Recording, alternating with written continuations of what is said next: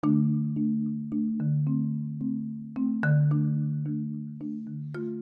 to the Gill Athletics Connections podcast. I'm your host, Mike Cunningham, National Sales Manager for Gill Athletics. Our goal today is to connect you with coaches from around the world to learn their journey, share their stories, and just figure out who they are and what they're all about. So, without further ado, let's get on and find out what today's guest has in store for us. And thanks for joining us again for the Gill Athletics Connections podcast. Just so excited about today's episode. So glad that you would join us today.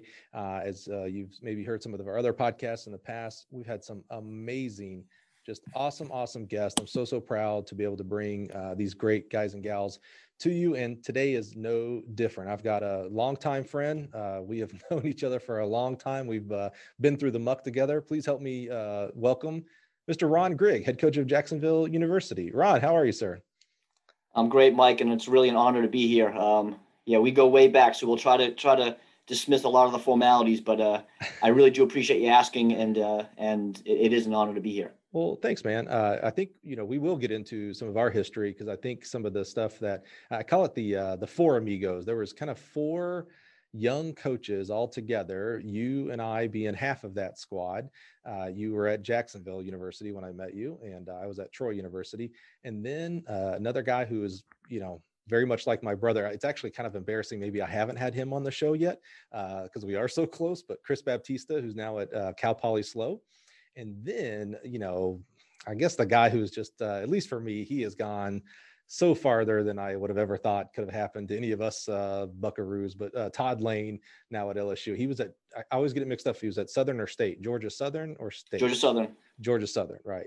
And so the four of us were kind of just our first coaching jobs around, at the start of our career. It's crazy to think that was 20 plus years ago. And life was different. We were at the Georgia Southerns and Jacksonville's and Troy's. So we had to do it down and dirty, man. We had to drive in the car for 12 hours to go to a track meet and drive right back home and things like that. So we'll get into those. That'll be a lot of fun. But first, honestly, I want to learn more about you. I'm always blown away by these type of interviews here where I get to sit down with a friend, a genuine guy that I've known for a long time and have a lot of respect, not only as in the professional world, but as friends. But I always learn something new, even about guys that I've known for a long time. So I'm always excited about that aspect. Why don't we start before we get in our Wayback Machine and figure out how track started for you? Tell us a little bit about Jacksonville University, where you are now. I know it's beautiful and you're on the beach and all that kind of good stuff, but tell us how things are going there in Jacksonville. Sure. Jacksonville University is a Division I private university in Northeast Florida, about 2,800 traditional undergrads. So really small for a Division I school. If I'm giving my recruiting pitch, it's the best of all worlds. We have small private school education, the ability to run the highest level of Division I track and field, and you get to do it within 15 miles of the beach. Not a bad place to be. And I'm sure we'll talk about it, but, I've been here for a long time for much of those very, very same reasons. It is beautiful. The campus is beautiful. 15 minutes away. That might be if it's during traffic. It's super close to the beach. I know there's lots of reasons why you have been in Jacksonville for a long time. But if you're listening, you may not be thinking that's a Florida accent. As a guy, I was born in Florida. So I've got the traditional, there is no accent, Florida accent. You've got a little bit of a New England, Northeast type accent. Where does that come from? Yeah, it still rears its head, especially if I have a beer or two. It's a little bit stronger. But no, I grew up in Sharon, Massachusetts, which is basically halfway between Boston and Providence on I-95. It's 35 minutes in either direction to either of those two cities. Went to Sharon High School, and then upon graduation, went to the University of Massachusetts at Dartmouth, which was actually Southeastern Massachusetts University when I first started. They changed their name halfway through my career. And so I spent really the vast majority of my growing up was all in Massachusetts. I'd never been on a plane until after I graduated. And then I was recruited by a program called Teach for America, which is big around the country now, but it was in its third year of existence. It's kind of a Peace Corps type of a program where you committed 2 years to teaching in an urban or rural under-resourced environment. And at the beginning of their tenure, their mission was to recruit non-education majors. So they didn't want traditional teachers going into the classroom. They wanted to kind of have an outside perspective. And I was really fortunate to be recruited by Teach for America. And so my first plane flight was actually from Boston to Los Angeles, where I did a summer of it's called the Institute, where it's just intensive teacher training, where you are, for the first couple of weeks, we're on UCLA's campus, and which was for a track and field guy, it was heaven. Anytime I could, I would sneak down to the track, because that's back when Quincy Watts was there, and Bobby Kersey was coaching his entire group, and all of the people that I admired were out there working out whenever I could sneak away. Was HSI out there? So Marie, they had really just kind of begun. Yeah. Okay. We're talking about 1990, the summer of 1993. Oh, okay. Yeah. Mm-hmm. Summer of 93, fall of 93. Well, let's put a pin in that. I do want to learn more about, see, I didn't know Teach for America. There's my first thing. Let's go back though. You talk about you're a track guy. So tell us, when did track become your sport? When did you start doing track? Was it a middle school thing, high school? Yeah. My dad was a runner. He was the president of the Sharon Roadrunners Club. I spent my, when I was 6, 7, and 8 years old, I knew my way around every road race in the area. Huh. And I kind of chuckle when I talk to people about it, because my dad we had a really big 4th of July race in my hometown that my dad put on. Really proud of it. And great runners came to compete there. But back then, obviously, we're talking about the mid 70s. The way you publicized your race was you went to other road races and you put leaflets on cars. Right. And so as a 7-year-old, I would be in the parking lot. My dad would run the race would be out running, and I would be, as a 7-year-old, walking through the parking lot, putting leaflets in the windshields. Did you ever any funny stories from that? Say that again. Any funny stories from that? That feels like for a 7-year-old, that's a little. Well, I've got a 10-year-old. It's only funny now in retrospect. I'm wondering, because the timing crew, all the finish line people, Bob Spittler Racing, who I've had a chance to reconnect with, they did most of the races, and so I knew all the guys that ran the finish line. They were probably babysitting for me without really knowing it. Right. Probably keeping my father from getting taken to the Department of Children's Services or whatever. But yeah, so I was always around running, but I was a football guy. Loved playing Pop Warner football. The problem was I was really small. When I started, I remember my dad was my first coach in everything, in football and basketball and baseball and obviously in running. And I was so small when I was 8 years old that we had to he cut holes inside the belt loop of my jeans. And then he made some lead weights that would wrap around my waist. And we slid them into the jeans, because you had to weigh 55 pounds to play football. And I did not weigh 55 pounds at 8 years of age. Rah, no way. So that's how I made the weight limit to be able to play. So I was the youngest and smallest kid in the team. And then 4 years later, I was the oldest kid in the team. So we got to the point where I was too old to play with the kids my size, and I was too small to play with the kids my age. And football kind of was no longer a thing. And I started kind of being a distance runner. I started running in these road races, and was not bad for a middle school kid. I mean, I remember breaking 5 minutes in the mile in middle school. Yeah. And without weights in your waist. Without weights in my pocket. But that was all pre-puberty, and that kind of changed everything for me. But so that's where track became a thing. In high school, I had 4 different coaches in my four years, and I wasn't very good as a distance runner any longer. I was really tired of going out and running 5 or 6 miles every day and coming back and seeing all the cool kids hanging out on the high jump pits.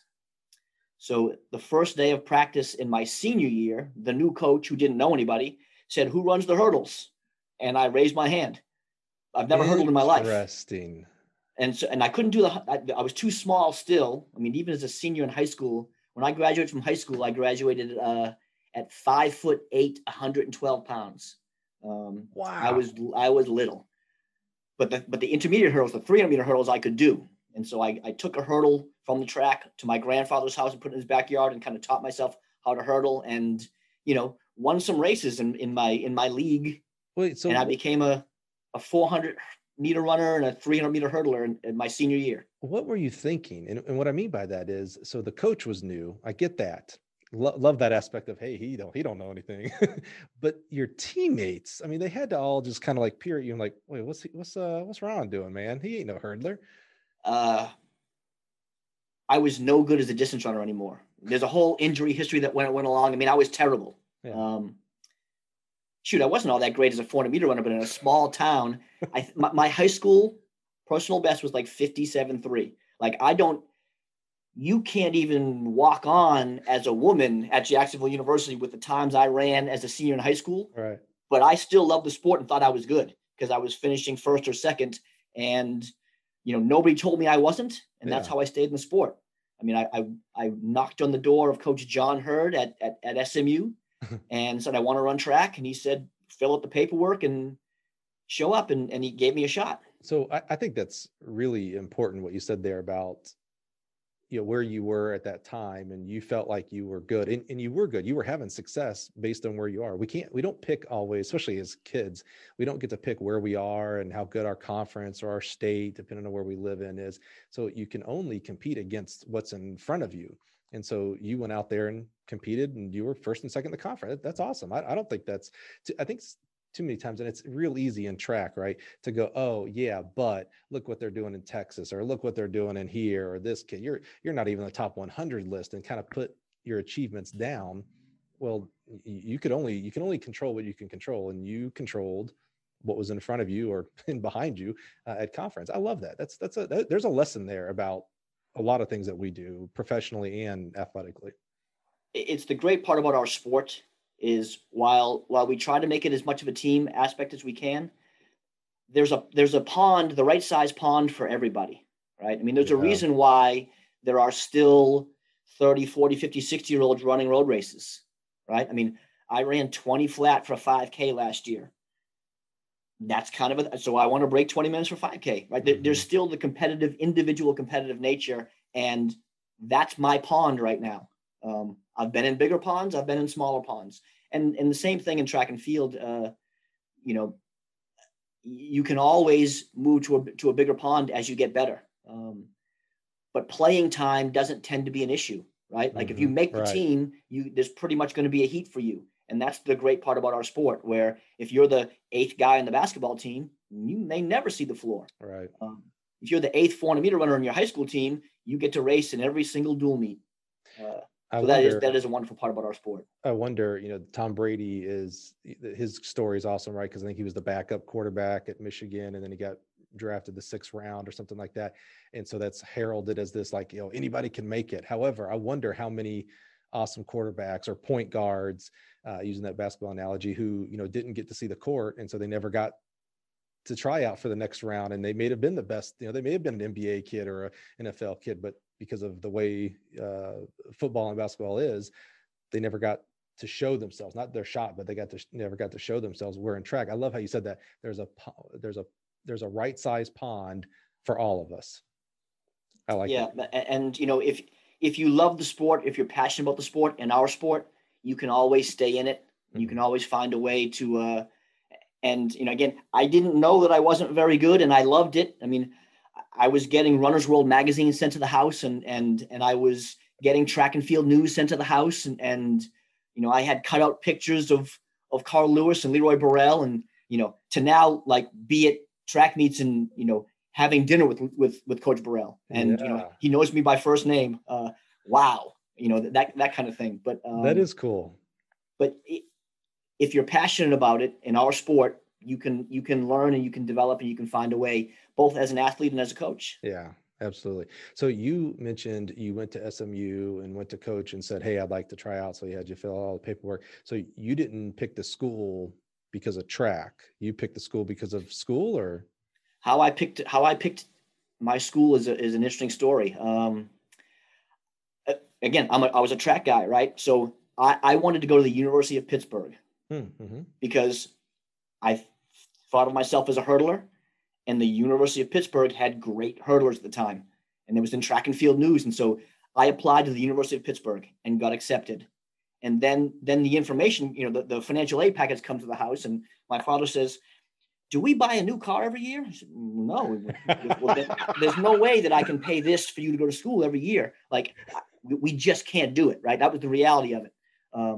The other school that I applied to, because they sent me something in the mail that was beautiful, was Mary Washington College. Yeah. A little tiny school in Virginia. All right. I guess we'll be on this call a lot if you keep me rambling, but Stan Soper, I remember the coach because I kept trying to call to say, I've been accepted to this. I didn't get accepted to the school. I wanted to be accepted to the school. I wanted to contact the coach. And he's like, 57 seconds for a guy. I know now what happens when I get these emails, right? So there was really, he really didn't have any interest in helping me out. And I did not get accepted to Mary Washington. I wish that I had. It was a beautiful school, and it was a really inexpensive school for out-of-state students. Mm-hmm. So I thought it might have been able to work out, but I just didn't get accepted. And so we were like at the last couple of weeks of school. Oh, still hadn't decided. I worked in high school, and I worked for our town, the town of Sharon, and I was a gate guard. It means I sat at the front gate of our lake, and you had to come in, and I had to make sure that you were a town resident or that you had these specific tags. In the booth? And, it was a really coveted job, right? I mean, everybody wanted this job. And then one of the lifeguards was one of my high school best friends, still best friends to this day, Randy Guy. And I literally said, "Where are you going to school?" He said, "I'm going to SMU." "Where's that?" "It's like 2 hours down the road." "Is it easy to get into?" Here's my requirements: easy to get into and does not afford a new car every year. One of our Pop Warner football coaches was our high school guidance counselor, Mr. Peckham. Went into Mr. Peckham's office and asked for a sealed transcript. And Randy drove me to SMU. Wow. And I walked into the admission office with a sealed transcript with his signature on it. And I filled out an application and handed them transcript, and then went home and waited to hear. And I got accepted to SMU. And then the question was I going to be able to live in a dorm because it was so late in the process? Oh, right. And that is literally how I chose my college. It was the state school that was just about the closest to my house, and our family could afford it. Now, I was the first person in anywhere in my family tree to ever go to college. So my parents are amazing, but college search process was not something that they were well versed in. So this is just how it ended up working out for me, and that's how I chose SMU. What a good friend.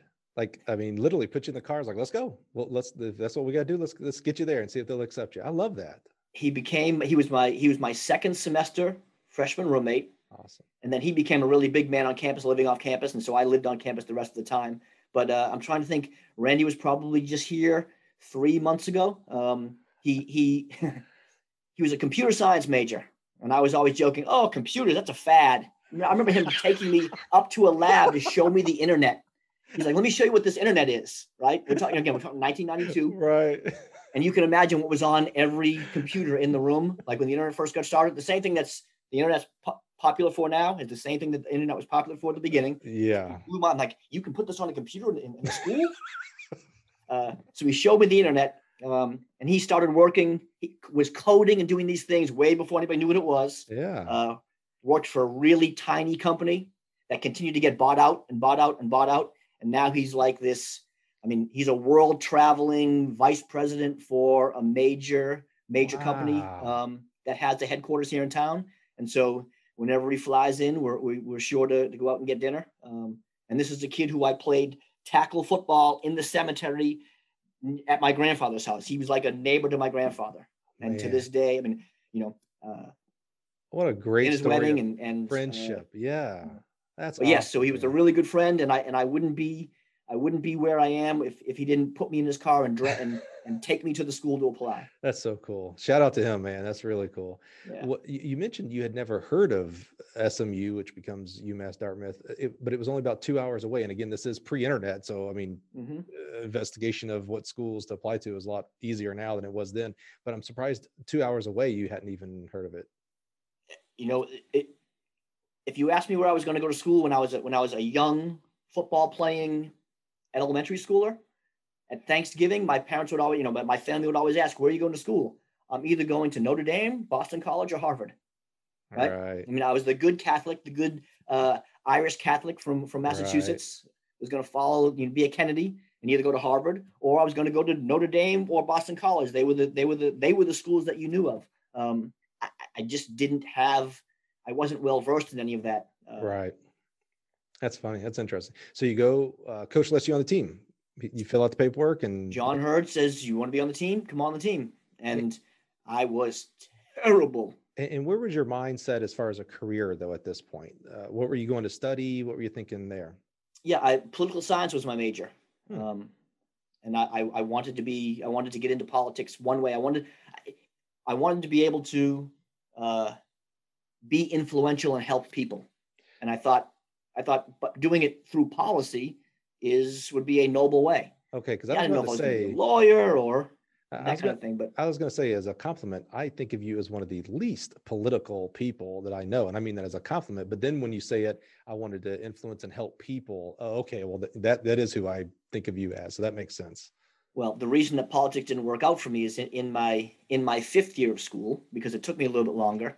Um, I was able to do an internship in Washington D.C., and so I spent my fifth year fall in D.C. in an internship program called the Washington Center for Internships, Okay. and I was working for Amtrak's Government and Public Affairs. So I got to be in Union Station upstairs in the Amtrak offices, working with both the public affairs side, putting on events, but the government affairs side as well. Like, I was actually in the Capitol, sitting in on any meetings that had to do with transportation policy. I would go and take notes and be able to come back and report to the people at Amtrak. That sounds terribly boring. Well, it was during the first election cycle for Bill Clinton, Okay. and being in DC and actually being involved in politics and seeing all the things that are now stereotypical and unappealing about politics, it really did turn me off. That perhaps I needed to have a little bit more of a silver spoon if I were ever going to be accepted. The fact that I believed in being able to help lots of people, and the kind of people who were my closest friends in high school and college. I didn't see a lot of people that looked like that in politics. Interesting. And they always said, "That's why you have to go into politics, because you can advocate for us." And they will never suspect it, right? You'll just look like the Irish Catholic from Massachusetts that always gets into politics. But I was really fortunate when I was in DC to take a course and have a professor, and it was tied in with the internship, right? You had to also take an academic seminar while you were there. And I was given a book called Savage Inequalities, which is about the disparity in education funding because of property tax. So if you live in a poor neighborhood and the buildings aren't worth very much, you don't make a lot in property taxes, and so the resources reinvested in education are smaller. Where if you live in these wealthy towns that could be right next door, your schools are palatial with the best teachers, and it creates a cycle. And the book really opened my eyes. It allowed me to see injustice, Yeah. and it lit a fire. And I did a report on it. And this is the woman who said, "You should apply for Teach for America." And again, I was a 3.2 student. I wasn't at an Ivy League school. Most of the early Teach for America recipients, those who were accepted to the program, were all from these elite private schools, including the Ivy Leagues. I mean, I did my interview at Harvard, and I don't know how it is I made it through the process and got accepted, but it changed everything for me, getting into teaching, and that's what I did. I taught second grade in University of Baltimore for my first 3 years out of college, which is how I eventually got into coaching. So go back to that you were talking about. Tell me the name of that book again. Social Injustice. Savage Inequalities. Savage Inequalities. What you're describing, I think, is that where they talk about redlining or red term? I don't know the term that you're. But now, if you're talking about like political redistricting now, not the gerrymandering, not that part. But there was a. It probably still on Netflix. A cool documentary by the guys who did Freakonomics. and they did a study on that. And I thought it was about how exactly what you're talking about, where the lines are for the taxes that go for the education. And I thought it was redlining, I think was the term, because they literally use a red line, to box these in. And yeah, you have this, you have a little pool of money because the property values are low. And so that goes to that school. And then that also goes into the whole private school, public school debate or whatnot, as far as primary education. It's a real problem. It's a generational problem. Things just become a perpetual cycle that never really corrects itself. And it becomes hard. You have to be the exception as opposed to the rule, right, to find your way to success, because the resources just aren't there. Yeah. It's not good. And it holds back. I think you're exactly right there. You have to be the exception. You don't get to become the norm, because the norm is lower education, lower money spent on education, et cetera. Yeah, it's a real problem. I'm glad you brought that up. I love those type of subjects on what we could and should be doing with politics and policy and things like that. So how was athletics going through UMass Dartmouth? Were you getting better? Did you? Yeah, well, again, I was a really, really late developer. Like, puberty kind of happened after my senior year of high school. Okay. So I ran, I remember my first indoor track meet, because here I am with a 57-second personal best. And all the older guys of the team are kidding me, because there was a girl at Brown University. Her last name was Smith, Terry Smith. The year before was an NCAA Division I All-American, and she had run like 54 point for 400 meters, and they're all like, "Hey man, that girl ran 54 seconds." So, I mean, I remember I ran like 56 point in my first indoor track meet, scared to death. I just wanted to run faster and on that day I did. That day. But again, 56 seconds for a guy 400 meter runner is not all that good. I still wasn't very good, but again, it was Division III. And there was a lane for me, and I loved the sport. I didn't know any better. I went to cross country practices every day. My fondest memories of college track, besides my teammates and the van rides to practices, because we practice at Brown University, it was about a 45-minute ride. Oh, so twice a week we would get to go use the indoor track. Besides the van rides, and not just the van rides with the team, but the van rides with Coach Hurd. After about a year or two, I sat in the front, I had shotgun talking with Coach Hurd back and forth. And I used to go to the office an hour before track practice, just to hang out. He was the equipment manager. So I hung out in the cage, just talking.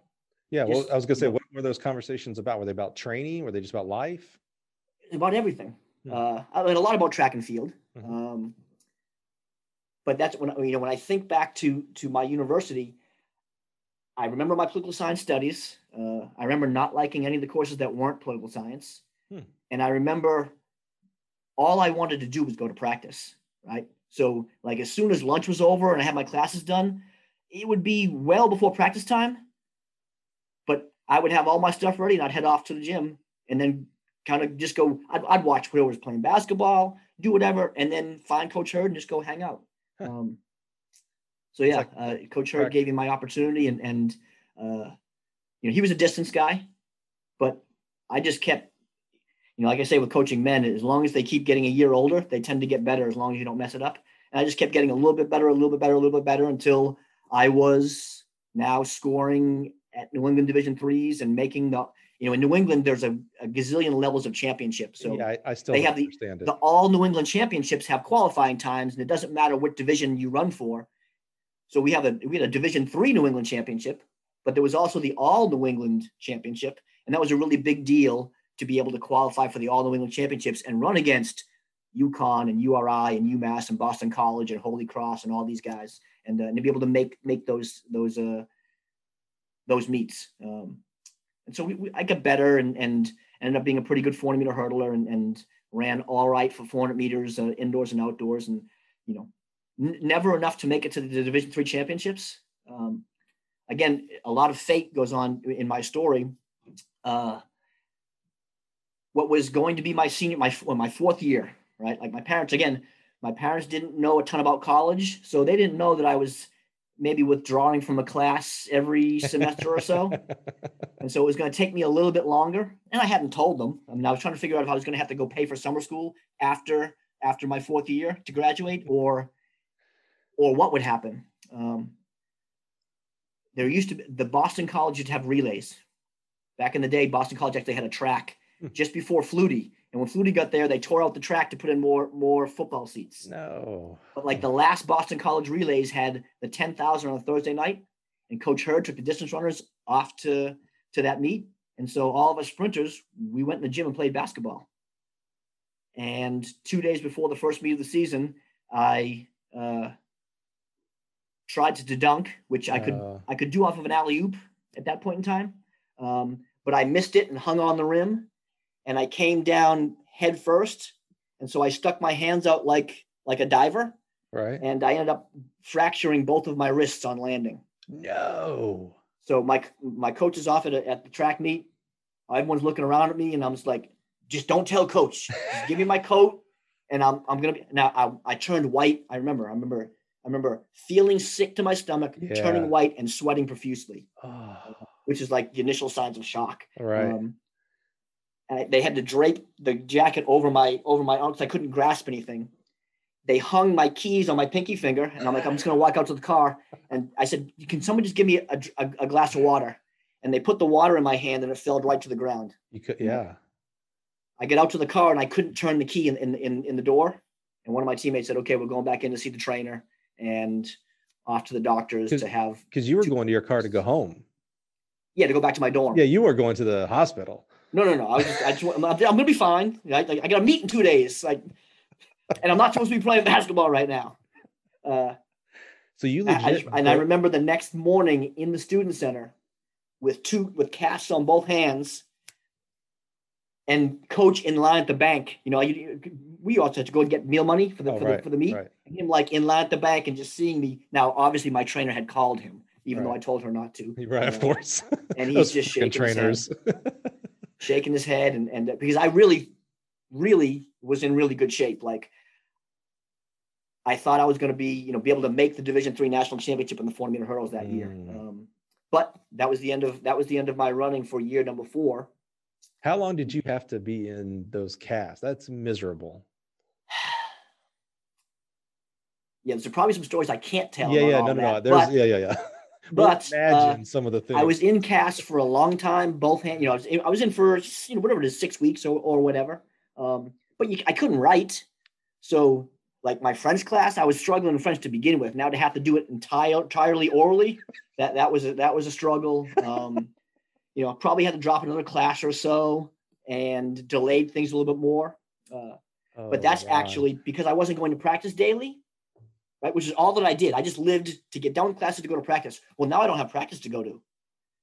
So I'm walking around campus and I literally saw a flyer about internships.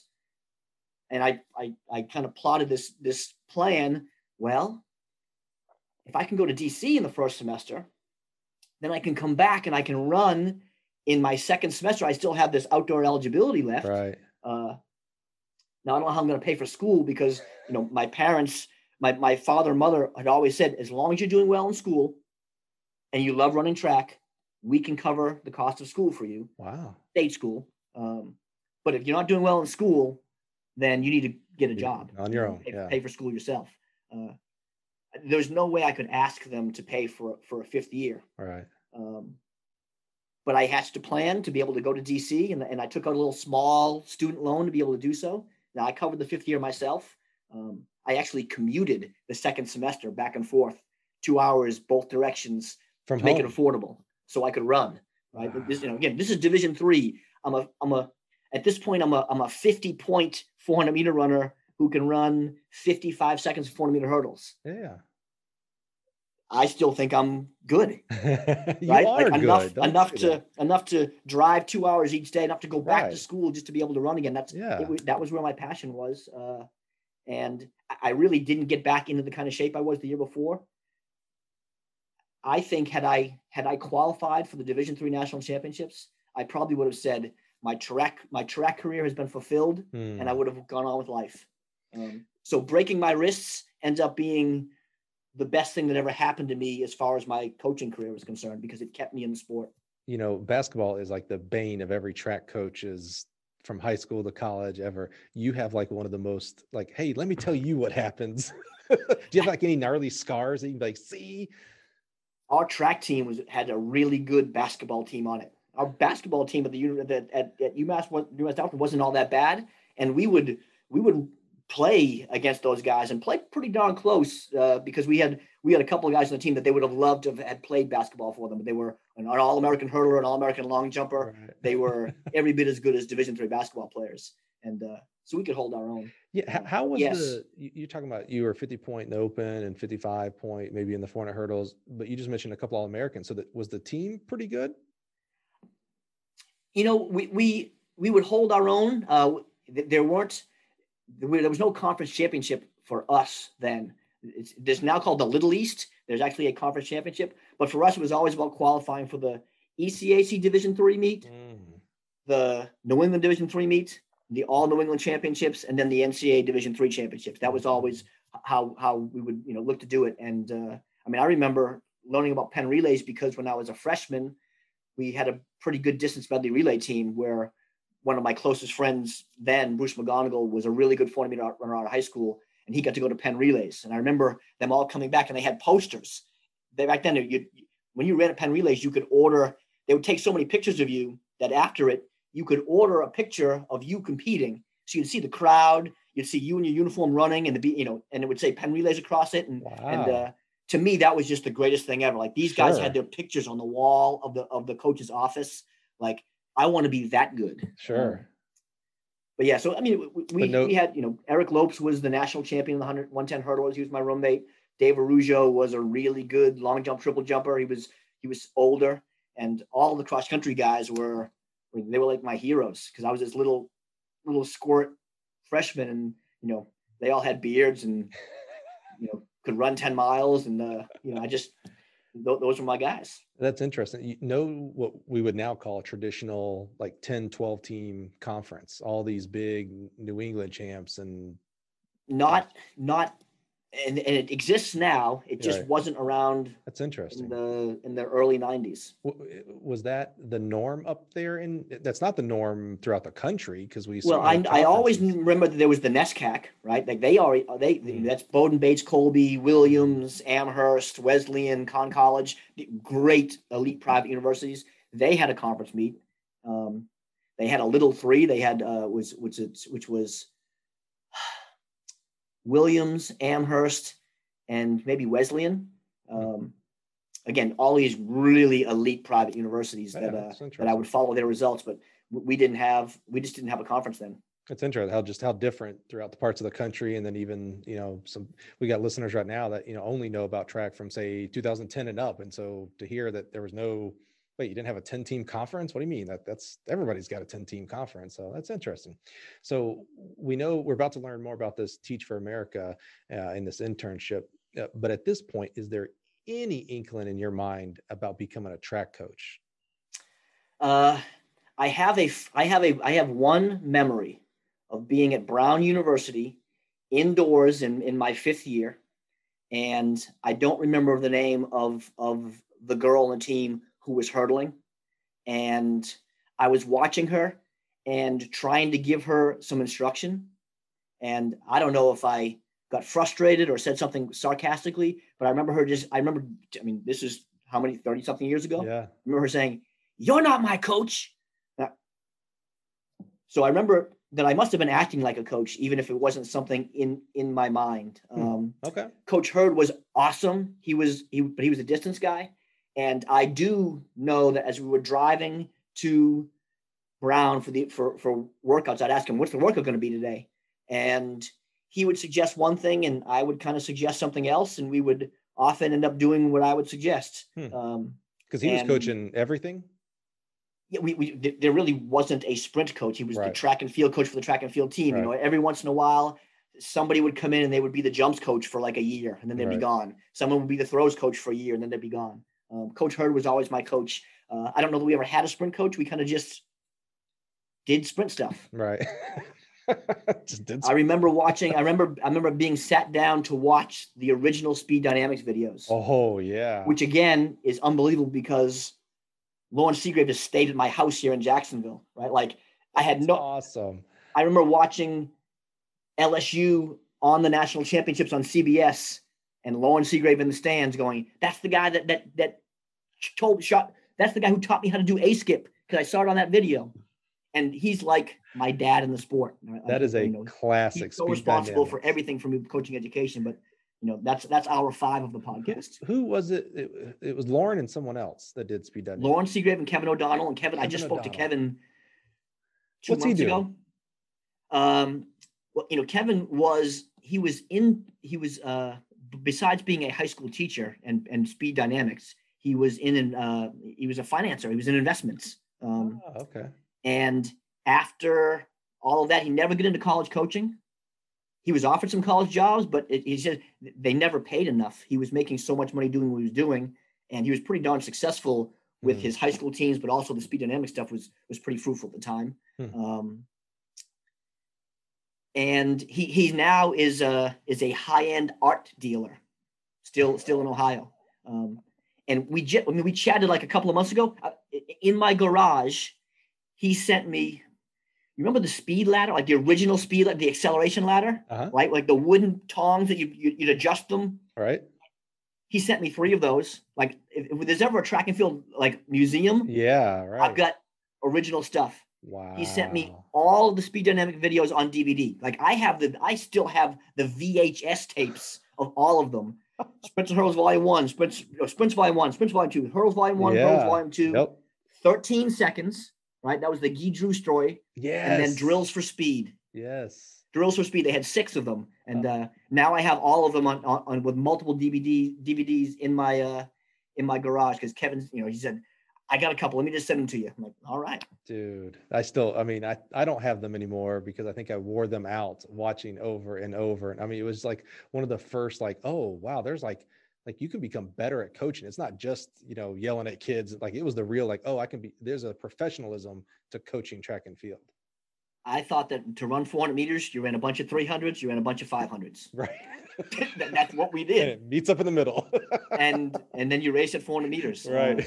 And, turns out there's a whole lot more to it. A whole lot. When, but yeah, so that's awesome. Those were, how did we get to this point?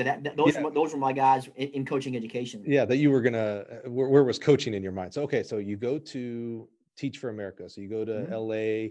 You're still a track geek because you're hanging out at, is it Drake Stadium? Is that the name of UCLA? Yep. Yeah. So take us through there. You're doing this Teach for America, which is super cool. Love this. You would, after a couple of weeks of intensive training, basically you're in seminars all day long because again, none of us have any teaching background. Right. We're just idealists, right? We've committed to doing this. We want to go be able to help people. Hold on. And then you get in the side. What did mom or dad think of this? Was this like, were they supportive or was this like, hey man, you're poli-sci, why don't you go get a job? No, they absolutely. This was the job. Oh, okay. This is, I mean, they knew me, they knew my friends, they knew why I wanted to go do this. So I taught at Arlington Elementary on Arlington Boulevard, which intersects with Crenshaw. So I was in South Central Los Angeles, and I was in a full-on accent. Well, interestingly, my accent was significantly stronger then. Yeah. I taught in a 6th and 7th grade bilingual class. There were by teaching, I mean I was the assistant to the teacher, sure. Right? Like you're just observing to start with, and there were 3 or 4 kids in the class who didn't speak any English, right. And I didn't speak one word of Spanish. Right. And I remember they thought that I was from Australia because of my accent.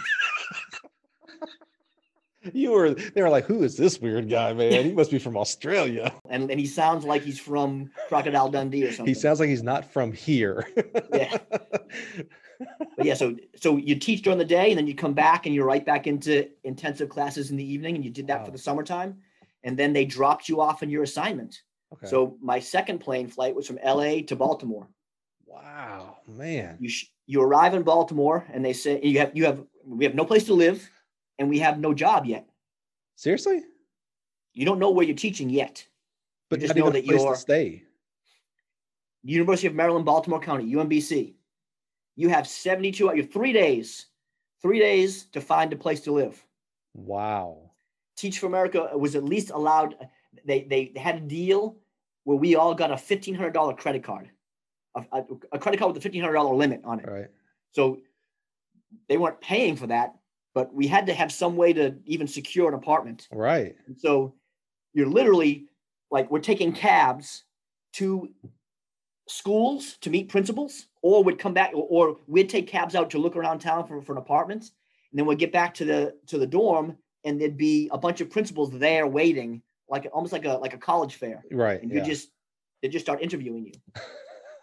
And three friends and I found a 4-bedroom, which is now where the Raven Stadium is. It's 2 blocks from Camden Yards. Yeah. But Raven Stadium didn't exist then. On West Barry Street. I'll never forget it. West Barry Street. The 4 of us got an apartment there. And 2 days before school started, I walked into George Street Elementary, and the principal said, here's the 2nd grade curriculum, and there's your room. And that was it. An empty room and a curriculum. Class starts in 2 days. Wow. In the building, there were 3 men, the vice principal, the janitor, and I. How many have kids you ever in the watched class? The HBO series The Wire? I've heard of it. I never have watched it though. Really critically acclaimed. Yeah, I heard it's great. Yeah. It was basically set in the same community that I worked in. Oh yeah. Except that when I left, the year that I left, they actually came in and put a fence around a 3-block radius and tore everything down. The high rise, all the row houses, the school. Wow. It was the only way to change the crime statistics in the area was to tear it all down.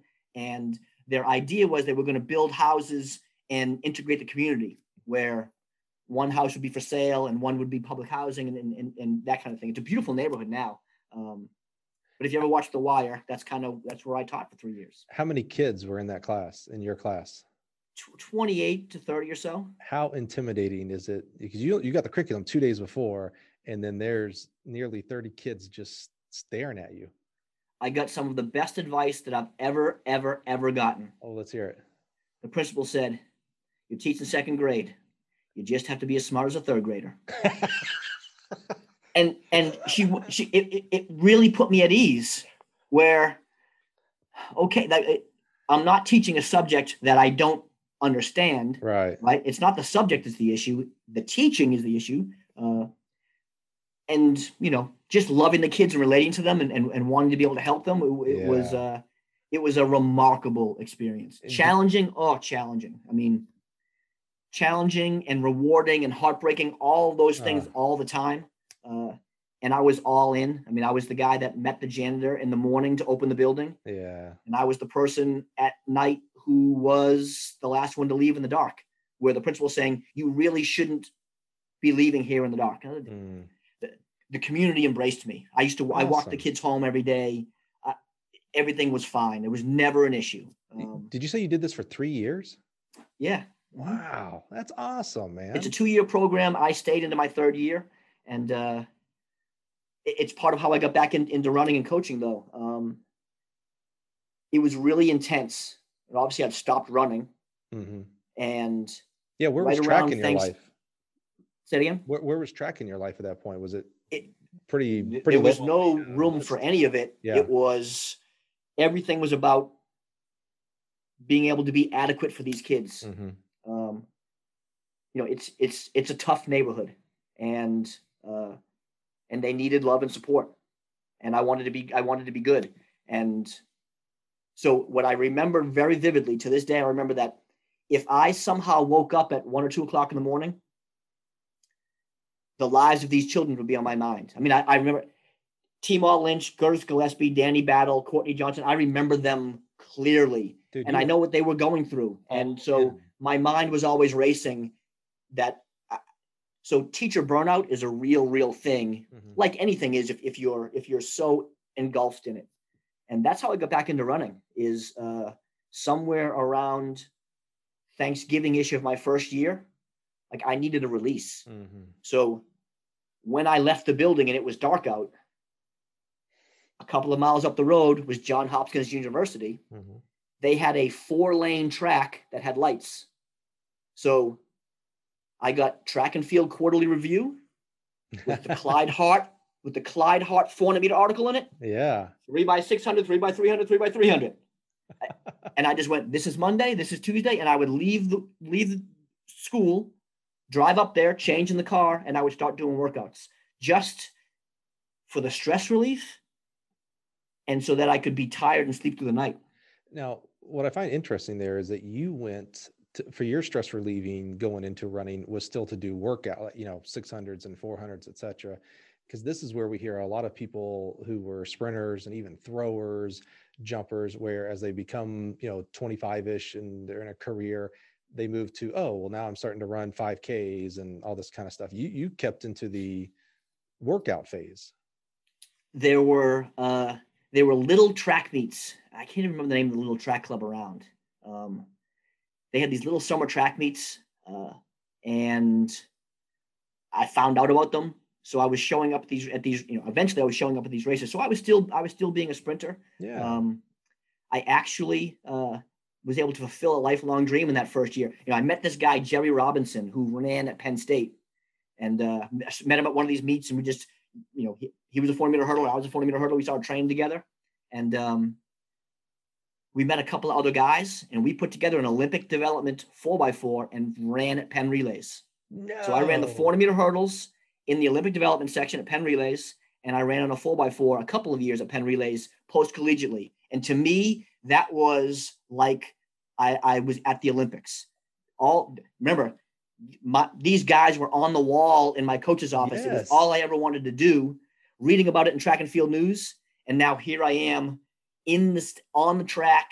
I remember I had an all red speed suit. I had these red Nike spikes. I mean, I'm blown away by this. That is, first of all, to learn that is amazing, but I can feel it. Like it's hard to describe what you had to feel like. Oh, I've made it. Like, this has been my dream, again, the posters, and that's awesome. And I think that a lot of people, when maybe their college experience might burn them out a little bit. Right? They kind of be done with track. Sure. I was fortunate enough, and I know it's not the way that it is, but because of how underdeveloped I was, really how bad I was when I started, until I broke my wrists, every single race I ran was a personal best. It was always faster. My first indoor meet was faster than my last outdoor meet. It just kept going, and I kept getting better and better and that continued. I broke my wrist, I went backwards, but I got better post-collegiately doing my Clyde Hart training and doing, I was training more like an 800-meter runner, I guess. Yeah. Have you told Clyde that story?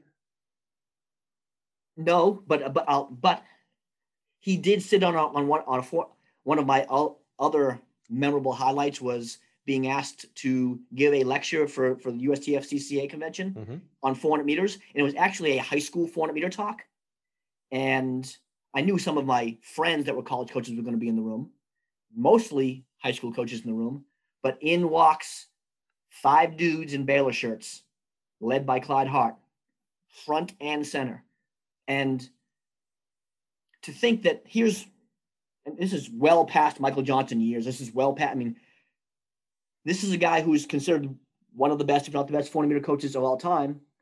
Why on earth is he going to see some no-name dude talk about high school 400-meter running at the national convention when he could be doing anything he wants? Like, to me, that spoke volumes to me. Yeah. And afterwards, he came up and we had some words. He gave me some good compliments, and we talked about how he always thought the energy systems were one too high, right? Like whatever the percentages that they said were the 400 was really the percentages for the 200. Whatever the percentage they said was the 800 was really for the 400 from a aerobic anaerobic breakdown. We had some nice words, but he was sure to come up and say nice things. And it was just, again, it's a career highlight. that he was He's an amazing dude. Absolutely. Yeah. That's so cool. Wow. Yeah. He's got to know that story. Honestly. I mean, that just to know that, hey, this article you wrote, you have no idea the impact it made, but let me tell you one Well, I mean, impact. everybody's seen that article, right? Like, it's right now, everybody will sense it, where we are. The training design is a lot like politics. The pendulum keeps swinging back and forth, right? Yes. Before it was 600s and 500s and 400s. Now it's fly 10s only, right? Nothing over 50 meters or 5 You know what the answer is? The answer is actually it's both, but right. that's personal opinion. But so yeah, but that article is really famous. And it was in Track and Field Quarterly Review. It was allowed me to just go, that's Monday, that's Tuesday, that's Wednesday, that's Thursday. I can leave the school, not think about it, get to the track. And Johns Hopkins is a Division III school, but they played Division I lacrosse. And they were like a top 5 Division I lacrosse program. They probably still are. Yeah. And that was always my cue. I'd be out there running, and it'll be, it's 6, 7 o'clock at night. It's dark out. And all of a sudden, the doors would open, and out would come 50 dudes, and those balls hurt. Oh yeah, that was my cue. You gotta get out of here. Like, but it was, I'm a Division III guy. This was a real high level program, but that's so that was the Johns Hopkins training. So cool, and it led to you running at the Penn relays. It led to me running at the Penn relays. That's amazing.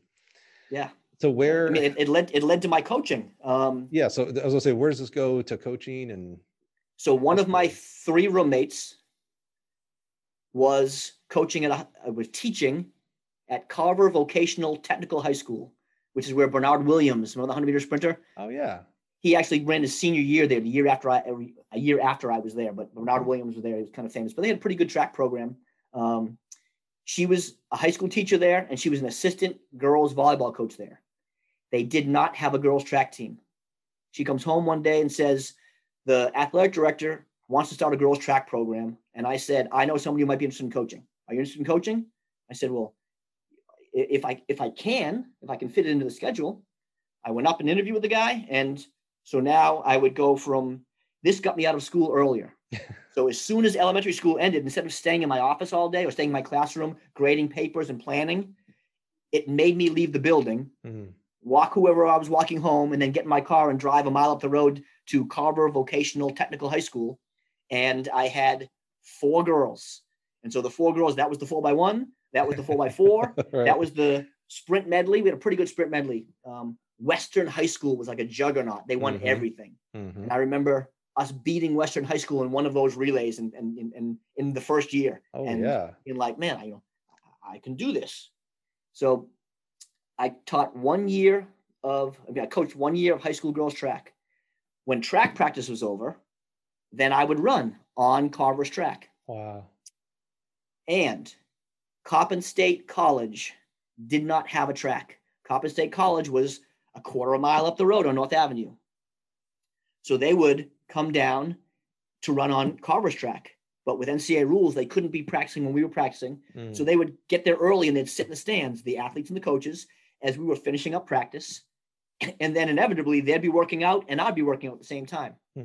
And, I remember there being a small meet at Towson University where I ran my personal best. I ran 53:11 or something like 53:17 for the 400-meter hurdles.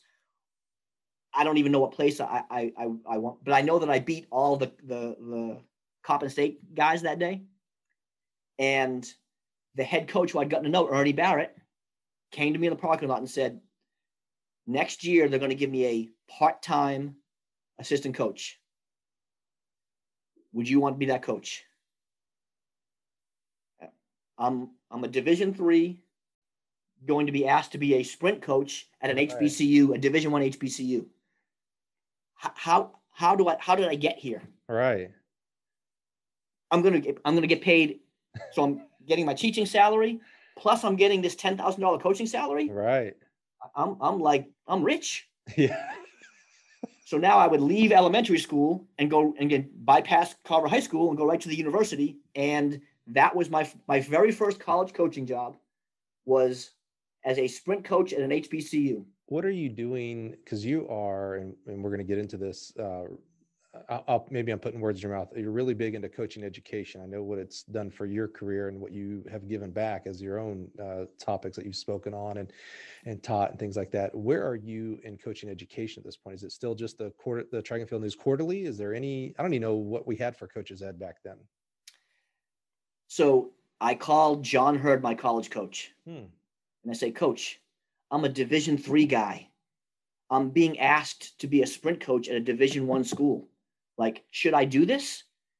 I hadn't decided. I called my college coach and he said, absolutely. I said, I don't know how to recruit. He said, okay, here's recruiting. Figure out who they get normally and then just try to expand the envelope a little bit. You don't have to try to be the greatest of all time. Just be a little bit better. Just try to expand the envelope a little bit. That's really good advice. That was when DieStat had just started, like the original DieStat. Right there in Maryland. Right there, yep. Yeah. And getting that list and trying to figure out how to get a hold of these kids. Remember the big high school athletic director's book? We could look in there to find the athletic director and the phone number and maybe the high school coach's name. And you start calling the school. Like that's how we try to find. That was the Bible, man. Yeah. And then he said, and go to USA Track and Field Coaching Education. Like they have courses where you can start to learn this stuff. And so that's where coaching education began. The summer before I started coaching, I drove 12 hours from Baltimore to Atlanta, Georgia, walked into a USA Track and Field Level 1 school at Georgia Tech, put on by Wendy Trevelyan. Yeah. And who steps up to give the sprint talk? Lauren Seagrave. Lauren frickin' Seagrave. The guy that I watched this video of, and Kevin O'Donnell, and Oscar Jensen doing the throws, and Pat Pretty doing the endurance. Wow. Yeah. I mean, these are the original, these are the OG coaching education people. And I remember being smart enough to bring a little tape recorder, and I swear to God, I still have the cassettes in my closet. I'm having my house painted, and I just saw them like a day ago. I have the little cassettes. So I recorded everything. I took all these notes. And then on my 12 hours home, I listened to the whole thing again. And I could give the Speed Dynamics talk by the end of that, because and this was all brand new to me. What the heck's the nervous system? Right. What you mean sprint? You mean run fast? That's how you run fast, by running fast? Right. So I know we're doing Feed the Cats, but Speed Dynamics was the originator of this, at least in my mind. I'm sure that they learned from others. Yeah. Right? I don't know. I know Feed the Cats is extremely popular. It's all over my social media. I don't know about it actually, but that's because you didn't come from a science background. So nervous, you're right. So nervous system, like, I don't know. No, yes, I came from a science background, political science. A little different. So yes, all the biomechanics and the physiology and the sports psychology, everything was learned through coaching education. Yep. And Lauren and Kevin gave out their phone number and their email address. Mistake. Well, and I think most people don't use that when they do. Right. I mean, I know that I give mine out, and very few people actually reach out, but some do. Mm-hmm. Well, I reached out to Lauren and Kevin, and they took my calls, and they kept taking my calls, and they kept taking my calls. And they said, you're ready for level 2. I said, well, level 2, it says you have to have a full calendar year has to happen before. They said, apply to level 2. So like 2 months after getting my level 1, I was at Westchester University getting my level 2 sprints and hurdles with Lauren and Kevin. And I have a good story. Sitting behind me is Paul Souza. Paul Souza from Wheaton College, Massachusetts. I didn't know Wheaton College is literally 15 minutes from my house. My parents' home. Idea. It's 2 towns over, Norton, Massachusetts. I had no idea what it was. Turns out it used to be an all-women, like until the late 80s, it was an all-women's college, little small Division III school. But I already knew who Paul Souza was because my dad used to take me to high school basketball games when I was in middle school. And he would tell me, we're going to go watch this kid from Mansfield play, Paul Souza. And this dude could stroke it from the outside. He could score and score and score. No 3-point line. Oh, right. And he ended up being like he was like an age group world record holder on the high jump. Huh. But I just knew him. I knew that I used to go watch. Hey, man, I watched you play basketball in high school. So here we are in West Central Pennsylvania and in a coaching school and sitting behind me. I'm like, I know you. How do you know me? I used to watch you play basketball when you were in high school. We hit it off. Now, Paul at this time has a big, long ponytail, right? And his personality is massive. And I'm a showman. And in our level 2 school, instead of putting in the Speed Dynamics video, he goes, I got a video I want to put in. He puts in his MTV rock and roll. I mean, he had a video on MTV. He's the lead singer. He was Paul Souza is a great singer. Yeah, I know he's a great singer. I didn't know he had this MTV video. Yeah, I mean, now we're talking late 80s, sure. Early 90s, sure. Long hair, the whole deal. And Paul, God love him, Paul wasn't all that interested in the curriculum. He was interested in hanging out afterwards, right? So we're at the Rat. The Rat was the Rathskeller, the after bar. Yeah. And not me. Like every second I can get, I'm asking Lauren questions. And Paul's like, hey, you ever think they want to break from that? I stopped and go, man, I never thought of it that way. Like it really stopped me in my tracks. I'm like, they can't be all track all the time. Right. Just because I was. Right. Because I'm trying to get every ounce of knowledge. And so I kind of just hung out. And we really became close friends. We had a project due. I think Paul spent a lot of his time at the Rat with Lauren and Kevin. I did this awesome project. And Paul says to me, hey, I'm going to have a coaching job. I want you to move home and come coach with me. I'm like, hey, man, I got a teaching job. I got a Division I coaching job. I'm making good money. But I wasn't really doing a ton of coaching at Coppin. Like, I was trying to do the stuff that I had learned. But the head coach, who's a great guy, gave me my first coaching job. I'm the godfather to his firstborn daughter, Tasia, who's now graduated, unbelievable, from college, unbelievable. Ernie, who was a 46.146 guy from George Mason, was like unbelievable. From Clarendon College, high school in Jamaica.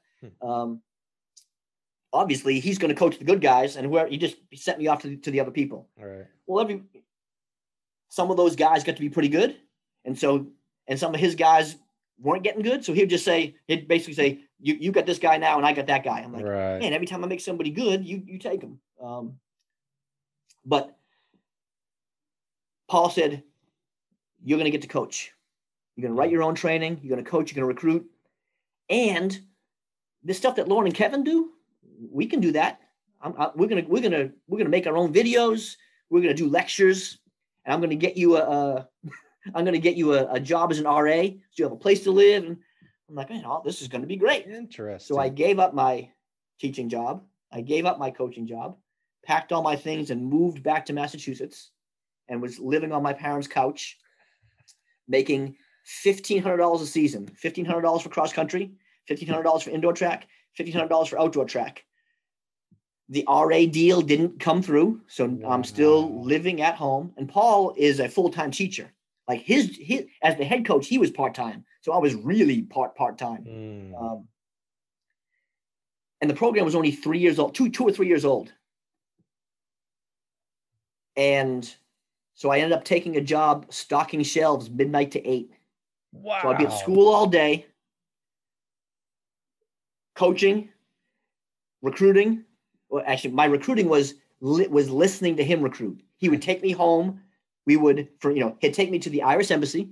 I would get a chicken Parmesan sandwich with these great steak fries. He bought me dinner every night. And we went back to his house where his young kids, Miles and Cameron, they were little kids. And they're now, one's out and one's a comedian and writer out in LA. It's unbelievable how they've grown. I would listen to him on the phone recruiting. He'd start calling kids and talking to them. And I'd just sit there and listen. And when it was over, I'd say, well, what did they say? And that's how I learned to recruit, by listening to him. And in year number 2, our women finished second in the NCAA indoors and outdoors, and the men were top 10. And our 4x4 men's team ran 3:10 or 3:11. Yeah. The women ran 3:44, 46 point. I mean, we got to be pretty good. And that's when I realized I could coach. Paul recruited. He gave me all this great talent, but then I got to write the training, and we got really good. We got so good that we won the All New England. The women won the All New England 4x1 and 4x4. And I think the men won the 4x4. And we were beating the scholarship teams, and 2 years there where I learned how to coach. Did you go from Wheaton to Jacksonville? Then I went to from Wheaton, Jacksonville, because so I had this great Ford Explorer, because again, I had this great teaching job with this nice coaching part-time job. I had no debt in my life. Mm-hmm. So I bought a Ford Explorer. One night I would, after recruiting with Paul, then I would take my car and go to Shaw's supermarket, and I would stock shelves from midnight to 8. Mm. Well, I don't even know the reason why, but one day I took my mother's car instead of my Ford Explorer, and it's 2:00 in the morning, and I get there's a message on the intercom at the grocery store. It's your dad. I'm like, something's terribly wrong if my dad's calling me at 2:00 in the morning. Right. So I'm like, a kid I went to high school with, Stevie Fonts is here. He's a police officer in Sharon. Stevie Fonts is here. They're repossessing your car. I mean, I wasn't making any money. I was making $3,000 a year, $4,500 a year. So I stopped paying on my car. My car was repossessed. I filed bankruptcy. All of that is to say it was the most important decision I ever made, was to coach at Wheaton College. I learned to coach and learned to recruit there. Doesn't matter what else happened. We were really good. Who cares that I filed bankruptcy? Paul Souza taught me so much, and we were good, and we were off and running. But from there, I did have to kind of get paid, right? Like it was cool, except I'm not in my young 20s anymore, right? Now we're talking about 1998. I'm 28 years old, living in my parents' house, filing bankruptcy. Like now I'm driving my mother to work in the morning and taking her car to school. My father's picking my mother up. I'm imposing upon people. Right. So do you remember the old NCAA news, the paper version? I do, yeah. Right, like you'd go to your mailbox at your university, you'd get the NCAA news, and what's the first thing you did? Forget the stories. Right to the two sections of who moved where. Yep. Right, there was a list of this university hired this person. Yep. Well, then you go, well, wait a minute, that means that job's open, and you just watch everybody move around, and then you look over to the help wanted. Yep. Right. But we also know how jobs happen in the NCAA, right? Like when a job's posted, they already know somebody already knows who they're hiring. I think I'm the first and only person to ever get a job from the NCAA news. Jacksonville University, 1998. Yeah, I was 1998. 90s. Yeah. 1998. In this very office I'm sitting in right now, which is a whole nother story. The woman, it was going to be a $12,000 job, which is not a lot of money. Big pay raise. It's not a lot of money, but it is when you're making $4,500. Mm-hmm. So first of all, because it's only $12,000, most people don't want the job. Secondly, of that $12,000, $8,000 of it is going to be paid by facilities. I'm gonna paint the football and soccer fields. I'm gonna take tickets to the baseball game. I'm gonna change light bulbs at the gymnasium. I'm gonna do whatever they need to do during the day so that I can coach in the afternoon and recruit in the evening. And they gave me an apartment across the street. That saved everything. I have no housing to pay for. Nice. Paul Souza actually gave me his wife's old car because my car's possessed. He gives me this, beat up Cutlass Supreme, Caprice, whatever it was. It made it from Florida to Jacksonville. I drove right by the university and drove right to the beach, parked right at Atlanta Boulevard, and went right on the ocean. Did you really? Then came up to the university, found out where there was no. I did my interview. I remember my interview. They flew me from I was in Baton Rouge at level 2 jump school. and I flew in during the off day. Remember how you had the off day in between, Right. where everybody, the stories of what they did when they went to New Orleans, I missed that day.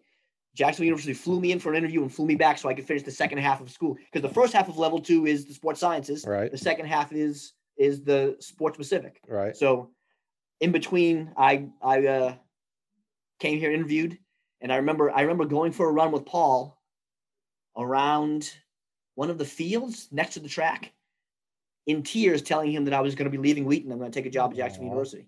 I mean, remember it very well. Now, knowing Paul, he was happy for you. Yes. Yeah. Yeah. Of course he was. Yeah. Now, we were like Batman and Robin, man. I mean, it was a team. Yeah. And now some good coaches came in after me, including Mark Mangiacotti, one of my closest friends.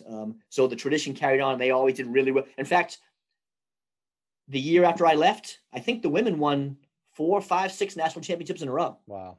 So I always tell Paul, see, as soon as I left, I was holding you back. Everything got good. They started winning national championships once I was gone. But so from Wheaton College to Jacksonville University, where I'm a part-time assistant coach because they just built the track. It was basically a distance-only program. Becky Motley was in charge. They had a women's distance coach, and Steve Curran was the men's coach, and he was actually a Massachusetts guy, all distance runners.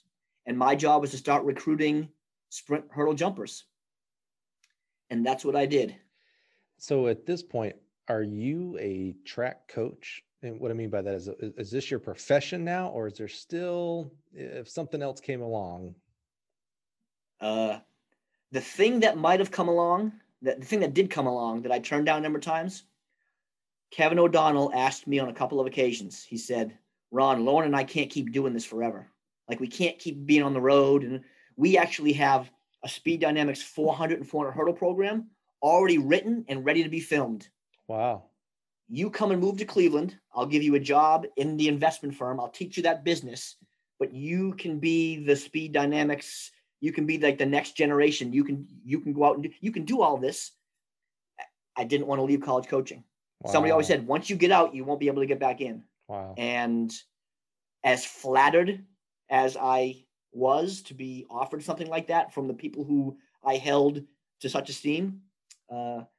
So to answer your question, I'm absolutely a college track and field coach. That is my career. So the way I got into coaching track was I called the local high school when I was in college, and I called the track coach. I also played high school football. I very easily could have called the high school football coach. And sometimes I think, man, if I had just called that football coach, I might be $1 million offensive coordinator or something somewhere. Do you ever think, man, if I'd have taken Kevin, you could be Nick Saban? Well, yeah. But for you, do you ever think, man, maybe I could be a financial analyst? I could be making millions and still be a track guy, still be a Speed Dynamics creator. I have thought a little bit about what a political career might have been like. I've really never thought about anything else. My thought is, after a while, is I don't know what else I can do. Right? Like I've joked with a lot of people, is that, I mean, what are you going to do if you don't coach track? I'm going to go be a bagger of Publix. I'm just going to go down the street to Publix and bag groceries. And I've heard you say that. Yeah. I mean, I guess that's my other qualification, I suppose. So during this time, this is the late 90s. I alluded to it when we first started today. Just a fantastic, we sometimes lift up the past, but we had a blast at that time. You and Todd and Chris and we were recruiting a lot of the same kids in the same places in Georgia and Florida and Alabama and such. And just remember some amazing times driving into Florida, and you'd be at a meet. And I do remember, I'm going to embarrass Chris a little bit here. So this is the difference between, me and you, Ron. So when we would be at track meets and we'd come over and sit by you, you'd be talking Speed Dynamics stuff. You'd be saying, look at this kid here. Look at how she does this and he does this. And, oh man, if you just correct it. I mean, you were all in, much like your teaching, you were all in. Bap and I used to sit up atop of the stands, and during the 2 mile and 1 mile heats, we would make bets on, we'd pick our horse, but not to win. We'd pick who would get last. That's how terrible. We were so uninterested in some of this stuff. It was not like, oh, let's go watch the long jump. Let's go watch. It was like, oh man, see that one right there? Yeah, that one's last. It was terrible. In hindsight, I can't believe we did this, but it was clearly evident. Guys like you and Todd, and eventually Baff, he got around to it and became pretty good himself too, that you guys, even though you were in your infancy of coaching, we all were at that point, something was there. Like it was going to be, I don't want to overstate it and say we saw, okay, these are the next great coaches. These are the next Bouchek Naders and Lawrence Seagraves. But we knew, okay, these guys, you're going to do something and do something really, really positive. Talk to us about that time at Jacksonville. How long were you there for that point? Because we're going to talk a little bit here about how you transitioned and you took another job at another institution. Tell us how long you were there at Jacksonville for the first stint. Yeah. Well, before we do, you're downplaying you know how hard you and Bapp were working, because what I remember vividly about sitting in the stands at Florida Relays, watching high school races, or at the Florida High School State Championship, both at the University of Florida, so it was one of the other, was saying, I could say, there's a kid and she's run this, this, and this, and not only would you and Bapp already know who they were, but then you would reach in your bag and pull out their transcript. Like yeah. You all were getting after it. And I remember that, like, man, I got to step my game up because I think I'm doing a good job and these guys are way ahead of me. So yeah, we had a lot of fun times in the stands and just being, just going through the grind together. Yeah. But I was only here for a year and a half. My very first recruiting class, the very first person that I signed was Monique Tubbs. Monique Tubbs was relatively unknown. She ran like 7:10 or 7:04 in the 55 meters, which was pretty darn fast. But again, the internet's in its infancy. Yeah. So you'd have to get the track and field news, and it only goes like 5 or 10 deep on a high school list. And she ran at a smaller school, Boston Latin Academy, and they didn't travel to a bunch of meets. And I'm from Massachusetts, and I knew the high school coach from my time at Wheaton. Right. And she lived with her grandmother. Nobody else. I had her phone number, so I'm talking to her all along. Huh. Recruiting. Brought her down for a visit. I remember she's saying Michigan State, Georgia Tech, LSU, Texas, all started recruiting her. But I think I got a shot. I go up to the high school national championships back when they had 2 of them. Mm-hmm. One of them was the Reggie Lewis Center in Boston. Mm-hmm. And she ran 7:36 for 60 meters and wins the high school national championship. And I'm jumping up and down like crazy going, yeah. And I stop and go, wait a minute. She hasn't signed yet. She hasn't signed with me. And people look at me like I'm an idiot. And then I look up in the stands and there's a line of people lined up to talk to her mother. And I'm like, including all, I'm like, it's over. Done. Like she ran too fast. Yep. Monique, who still lives in Jacksonville, who bought a house in Jacksonville before I did, who was on the board of trustees at Jacksonville University for a while, how successful she became. Track was not her end all be all. And I think that's probably, I know that's a big reason why she chose Jacksonville University is I'm not sure she wanted to be a sprinter at a top 5 sprint powerhouse where track is all that you do. Right. So for whatever reason, that amount of work, she ends up signing here. And because she signed here, a couple of other pretty good girls signed here, including Andrea Presley, who ended up finishing 4th at the NCAA championships in the heptathlon. She was a 400-meter hurdler. She was a 400-meter runner, a 56-second 400-meter runner who ran 14.8 in the hurdles. Nobody was really recruiting her. But for us, we didn't have anybody. That's a full scholarship. Mm-hmm. And she said she wanted to try the pentathlon. She was a big, strong girl. She ended up being able to do everything really well and scored 5,400 points by the time she was done. Wow. So those were the first 2 people I signed. Wow. 6-time All-American. She wins the NCAA championship as a sophomore. Andrea, and then Safia Davy was a hurdler who never lost a hurdle race in our conference and qualified for the regionals and things like that back when they first came out.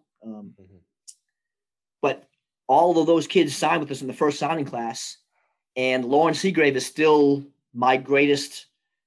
He's my mentor, but we're also good friends. And he calls me up. He's like, "Hey, man, Kansas State wants a sprint coach, somebody to be an assistant to Cliff Rivelto.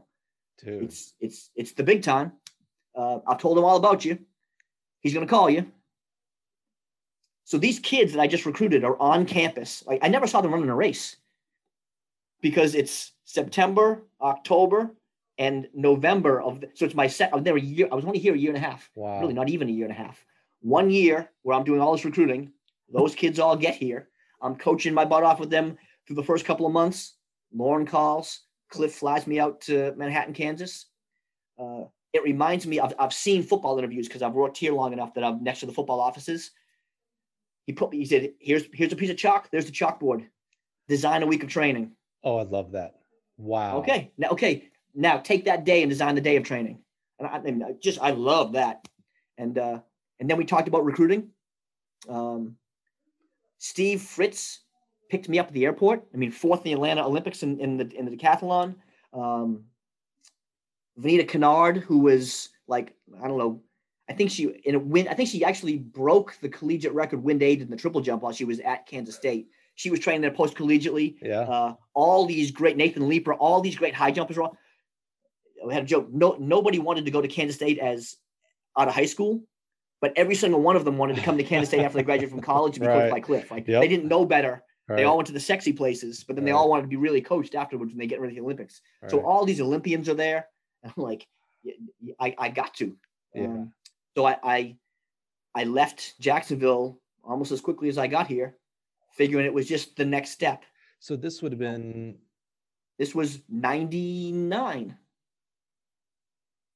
It was the fall of 1999. I left at Thanksgiving and was in Manhattan, Kansas before the first semester ended. Yeah. So you go there. That's interesting. I don't think I put two and two together. This was only about a year and a half for you. I was thinking in my head, I had 5 or 6 years, even though the timeline wasn't working out. Probably, I think just because of the amount of memories I have of that time. It was just intense. It was intensity. Yeah.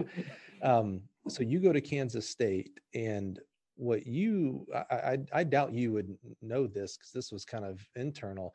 So for guys like me, I'm at Troy University at that time, and we all think that, like you said, the big time. And I did air quotes there.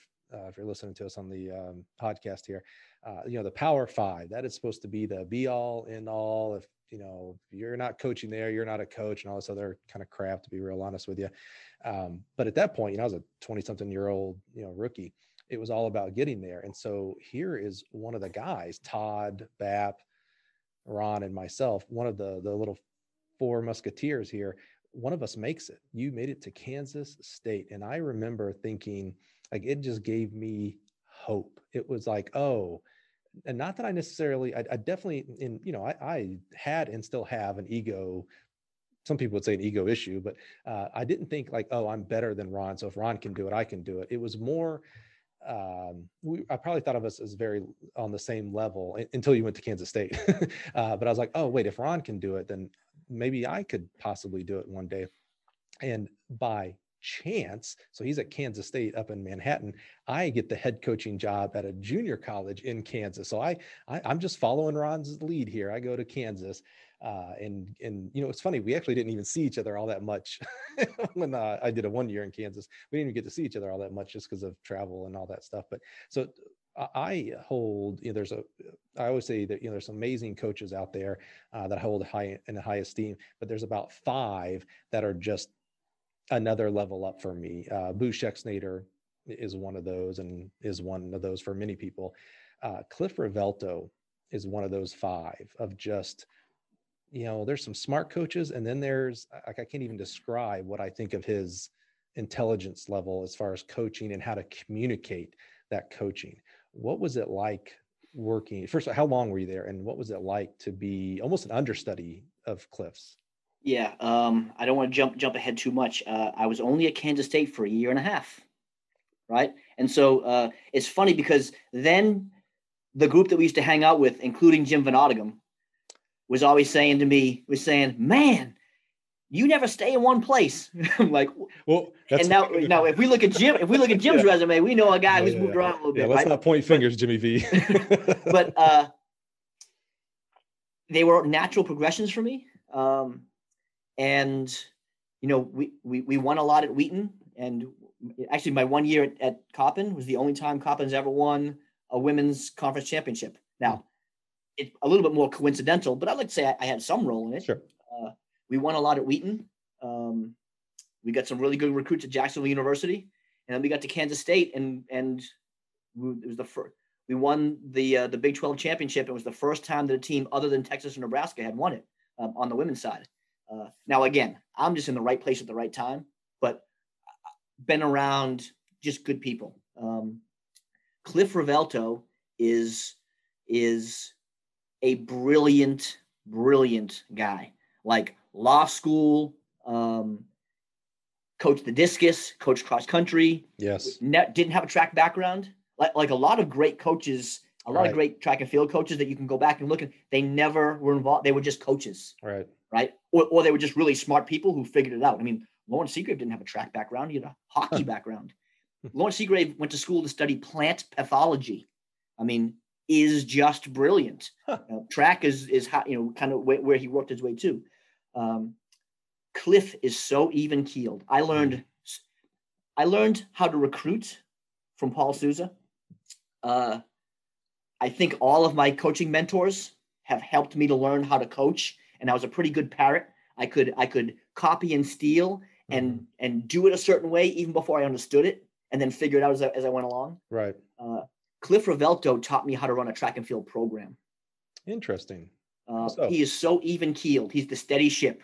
Like he's got people Olympic medalists, and he has kids 3-foul, and you can never tell the difference. He is really even keeled. He is a deeply intelligent guy. And he taught me about, really how to scholarship. The thing that I learned most was if you're trying to win team championships, you have to have some semblance of balance, and you have to have some formula as to how you're going to. You can't just keep putting scholarships into the same event area over and over again, because eventually you get a kid on a huge scholarship that even if they're fast, they're not faster than your 3 other kids. So if the best they can finish is 4th, and you have them on this massive scholarship, so he would turn down.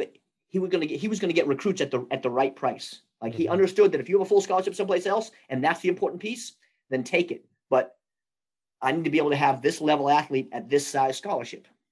And he taught me that there's only 2 ways to get better. You get a better kid on the same scholarship, or you get the same kid on a smaller scholarship. Okay. Those are the 2 ways you make a track team better.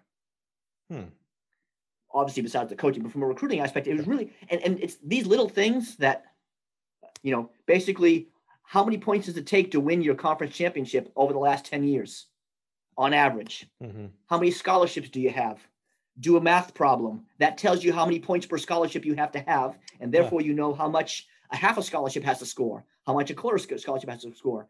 If you have these numbers, you can start to make rational decisions towards building a program, as opposed to just saying, I just want to get a kid to nationals, or and there's nothing wrong with that, but it still is a team sport that's scored at our level. And so he wanted to win team championships. And, he's widely known as being this great, it depends.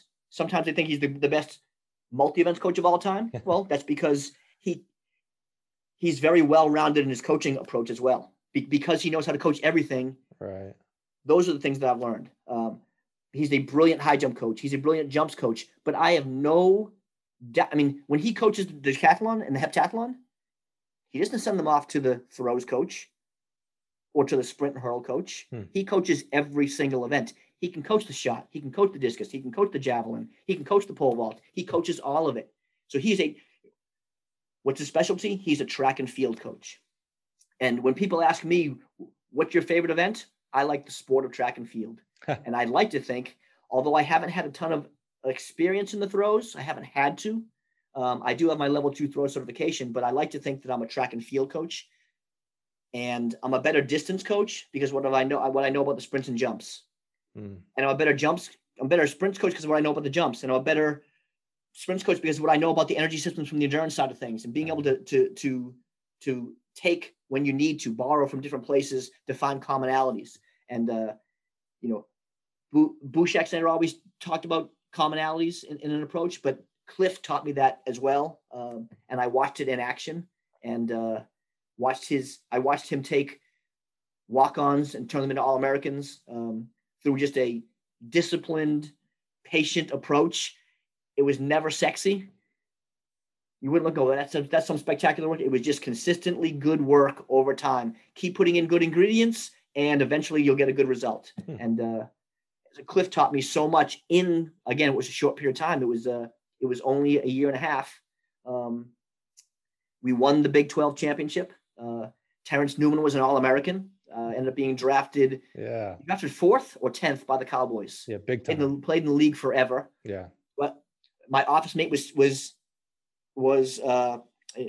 Sheila. I lived with Sheila Burrell for a couple of months. Love her. Steve was my office mate. I have an Olympian as an office mate. It was just being around these high-level people. So it was a great, great experience. Manhattan, Kansas is a little bit different when you've kind of grown up in Boston and Baltimore and Jacksonville, kind of an East Coast guy. Yeah. Randy Cole was the distance coach on that staff. Awesome guy. Yeah. Mike Smith, now the head coach at Army, he was the young assistant on the staff. Mm-hmm. He tells a story that he had to interview twice for a volunteer job. He needed a second interview just to get his volunteer coaching position at K-State. Wow. He actually got put on salary at one point, and then Gwen Wentland graduated, and Cliff wanted to hire her. So Mike went from being paid back to being a volunteer. That's the hardest working guy I know in track and field. Is that right? And yeah. And now he does a great job. So made all these great connections. Yeah. But a really funny thing happened when I was there is all the stuff that when I left Jacksonville, I'm like, well, they're small and they don't have a lot of resources. And I'm really not sure I was able to take care. Maybe I was even able to do more for them at Division III than I was at Jacksonville University at the time. So as any young assistant might get caught up doing with the grass being greener or just making a list of all the things that you don't have, right?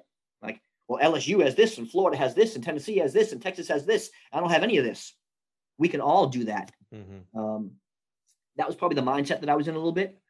While I was at Kansas State, I was able to reflect back on my time at Jacksonville and realize, there are a lot of great things there that I probably took for granted, that I needed to be, that I didn't appreciate at the time. But even being away for a short period of time, I appreciated them more. I got to watch. I recruited Monique Tubbs. I coached her for the first half of her freshman year, but she won her national championship when I was gone. Right? I got to watch these kids get better while I was away. Stayed in contact with my head coach. Becky Motley still lives down the street. I still see her out riding bikes. We talk every now and again. She's long been retired. She was getting ready to retire. Mm-hmm. Hugh Durham was the athletic director. Hugh Durham, who took both Florida State and Georgia to the Final Four in basketball. He was the first coach to take two teams to the Final Four. Oh, wow. He was our basketball coach and then became our athletic director. And he called me at Kansas State and said, Becky wants to retire in 2 years. In 2 years, she wants you to come back and be her assistant, the associate head coach for 1 year. And then when she's done, you'll be the head coach. And I knew that I wanted to come back to Jacksonville University. You must have made an impression, because even though you're coming from the Big 12 at that point and you'd been at Jacksonville, so it's not like it was a cold call in that sense. You'd been there, you'd met those people. But before that, you really, and Wheaton but it was part-time. You really don't have a lot of experience at this point. It's not like you're 15 years into a career at this point. You're still, I don't want to call you a rookie, but definitely weren't a rookie. But so you must have made an impression on them. What was it about your impression? Why did Becky think back to you? You left her. I don't mean that. No, it's kind of a weird way to say that, but you left her. Why did they think of you to come back? Nobody's ever asked me that question, so I'm thinking about it as you're asking it now. And I will say that the string that goes through all of the places that I've been and most of the things that I've done is just been really passionate about it. And from I learned from my dad a work ethic.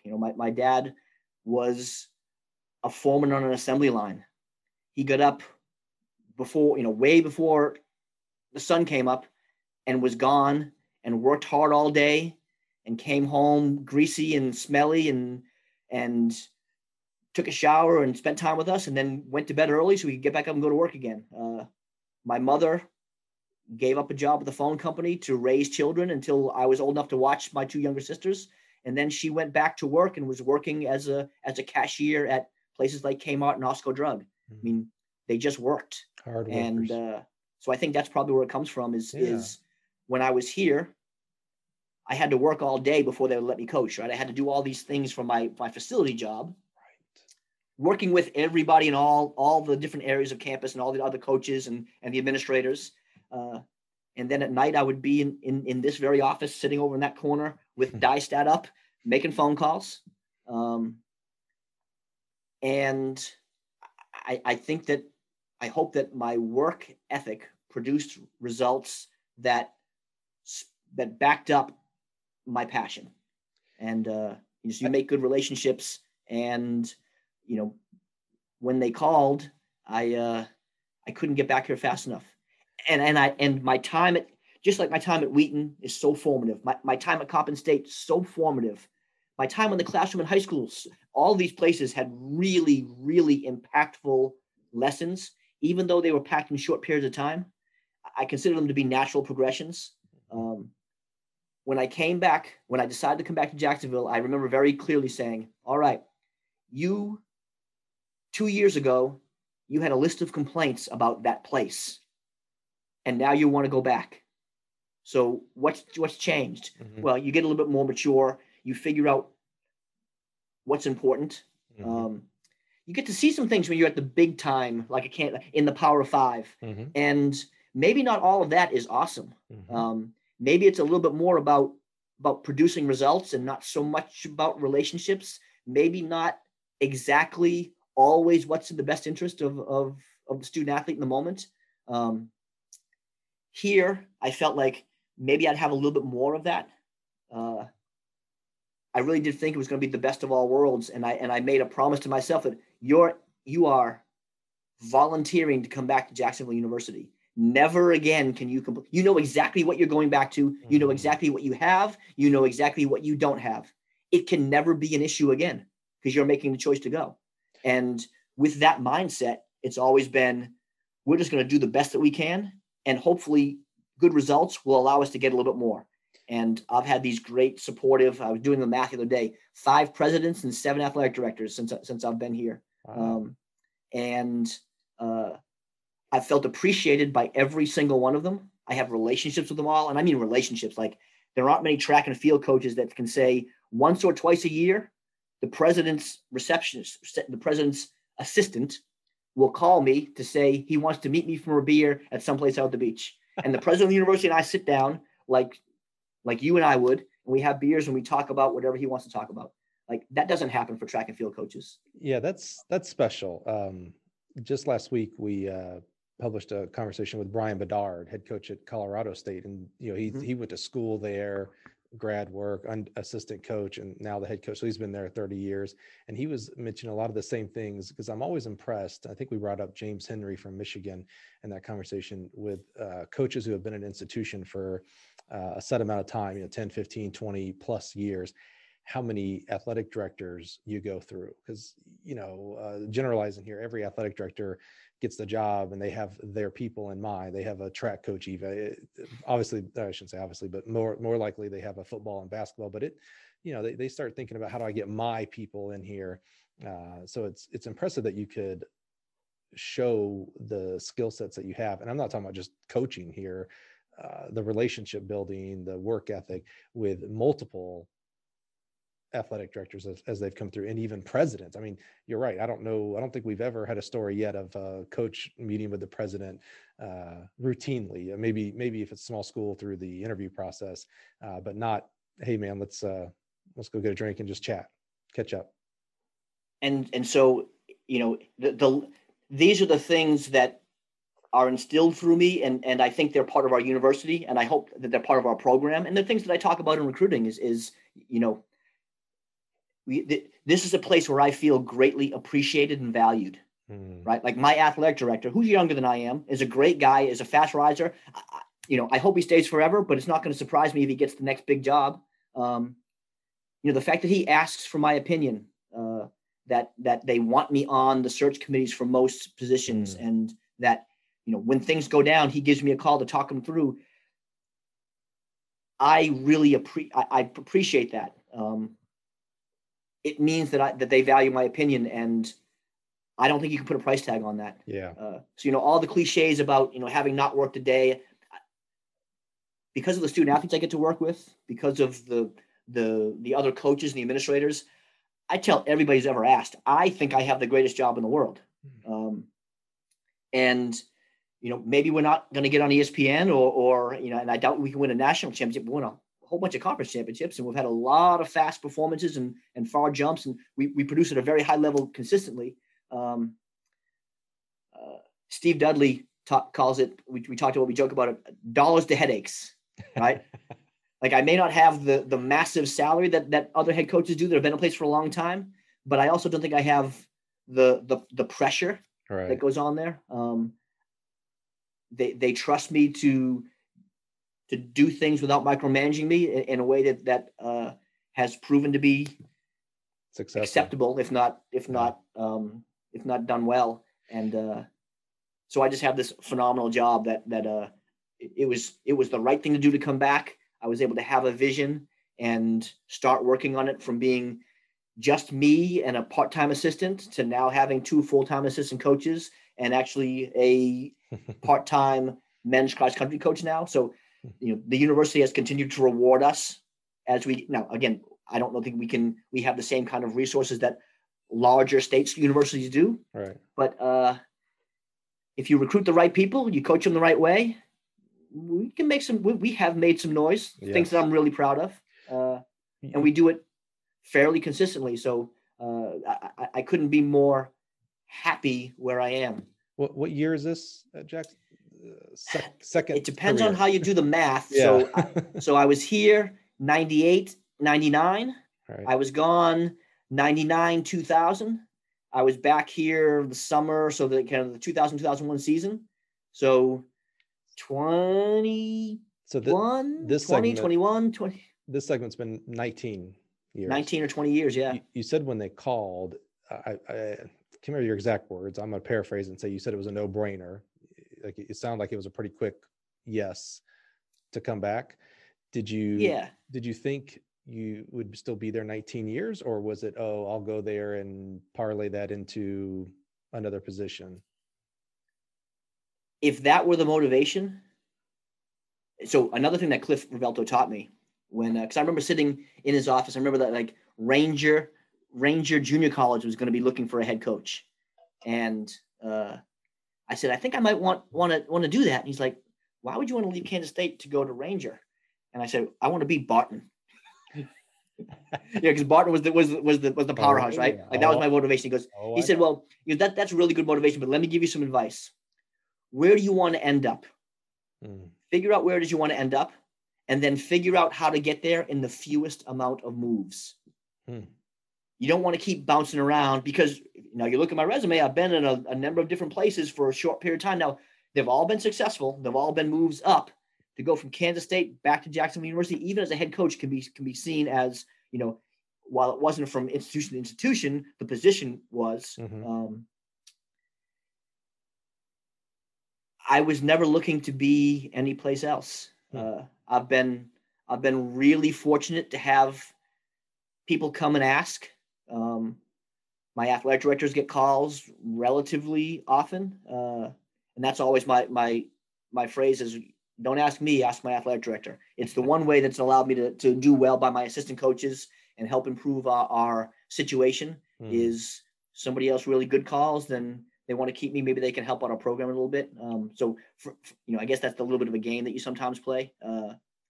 But those calls don't really come anymore. Everybody knows that this is my spot. There's really no place else that I want to be. And I really do. We're well past that with my athletic director and things now where, they know I stay in budget.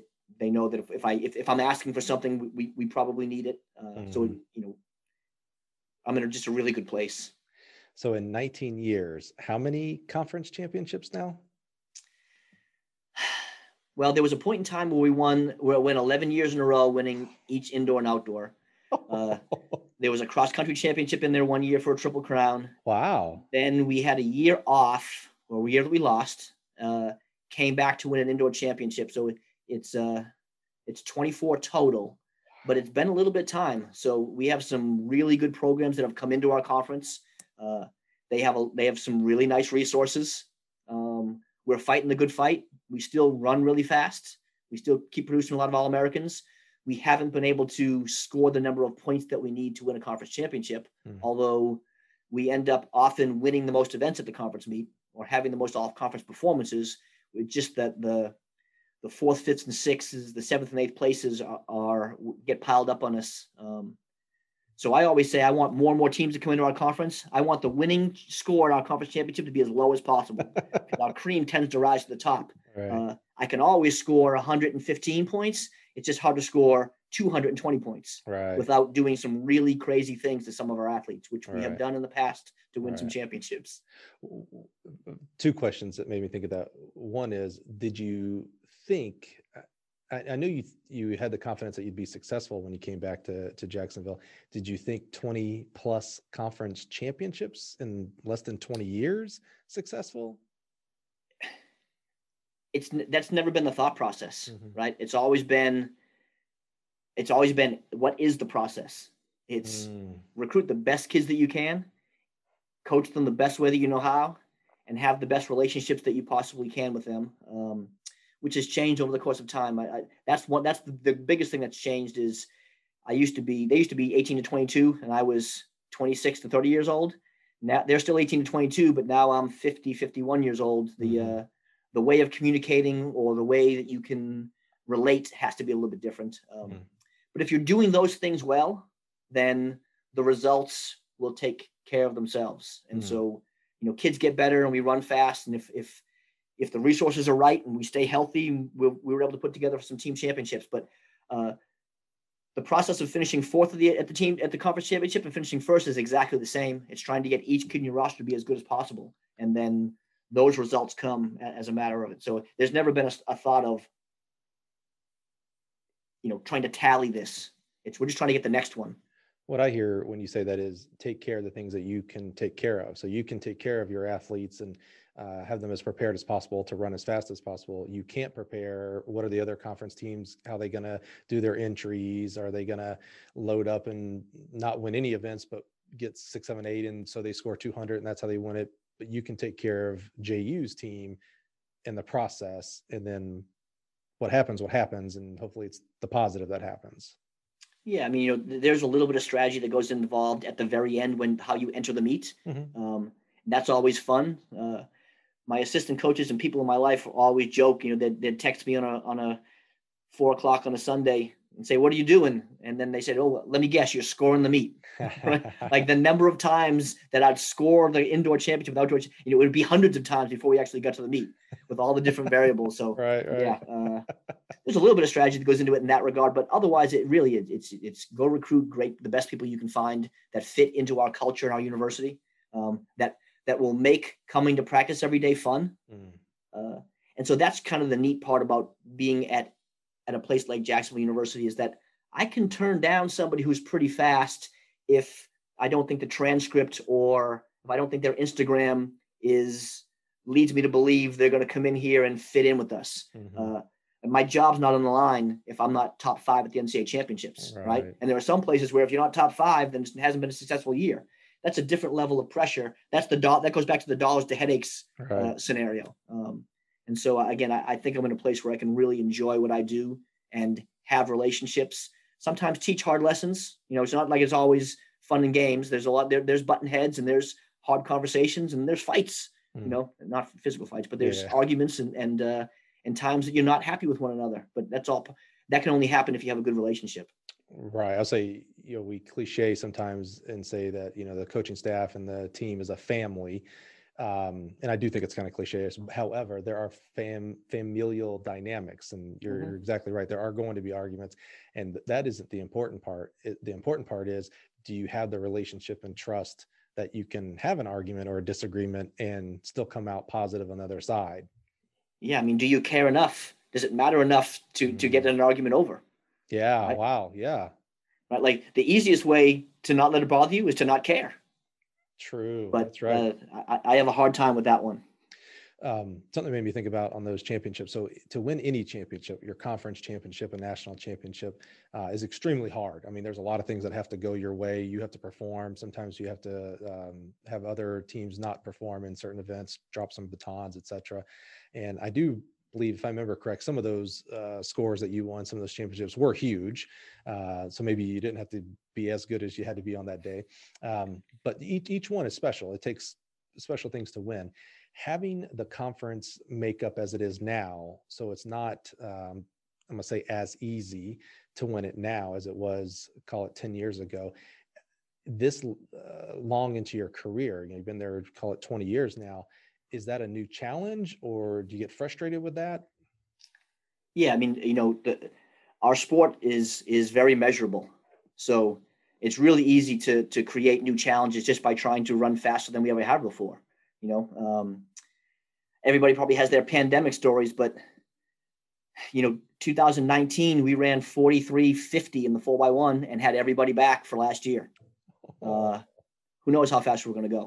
Last year indoors we ran 3:35, and who knows what that was going to. Now, it wasn't going to get us to the indoor national championship where they're only taking 12, but there's a good chance we were going to be top 12 in the East when the time came and be able to be at the national championship. And so we've had 4x1s at the NCAA championships before, not as good as that. So we really thought we could be a Final 8 team, and we have not had a 4x4 there before.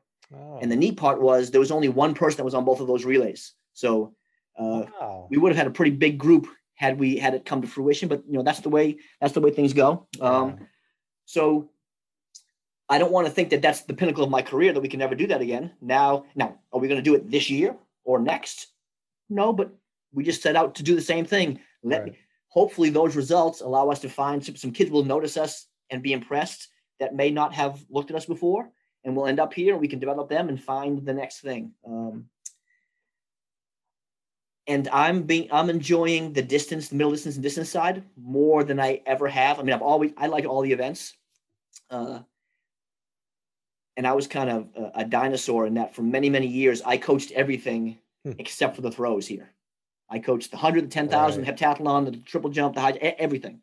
And I have a great assistant coach, Diego Vela, who came in and spent a year or two watching. Then he kind of took over the jumps and combined event area. And I really, I was able to have these experiences. I want to be able to provide them for him. I would love for him to be able to write all the training in our kind of sprint, hurdle, jumps group next year and let me be his assistant, but allow me to spend a little bit more time on the middle distance side and see if we can, we've had an individual national qualifier in cross country. We've won a cross country team championship. But if you look at our records, our school records, 800 is pretty good, but above that, a little bit soft. So I'd like to elevate our record book in that area a little bit. So, that's kind of a late in your career challenge. So as a coach, we can always in our sport find something to challenge us that we're going to try to do a little bit different than last year.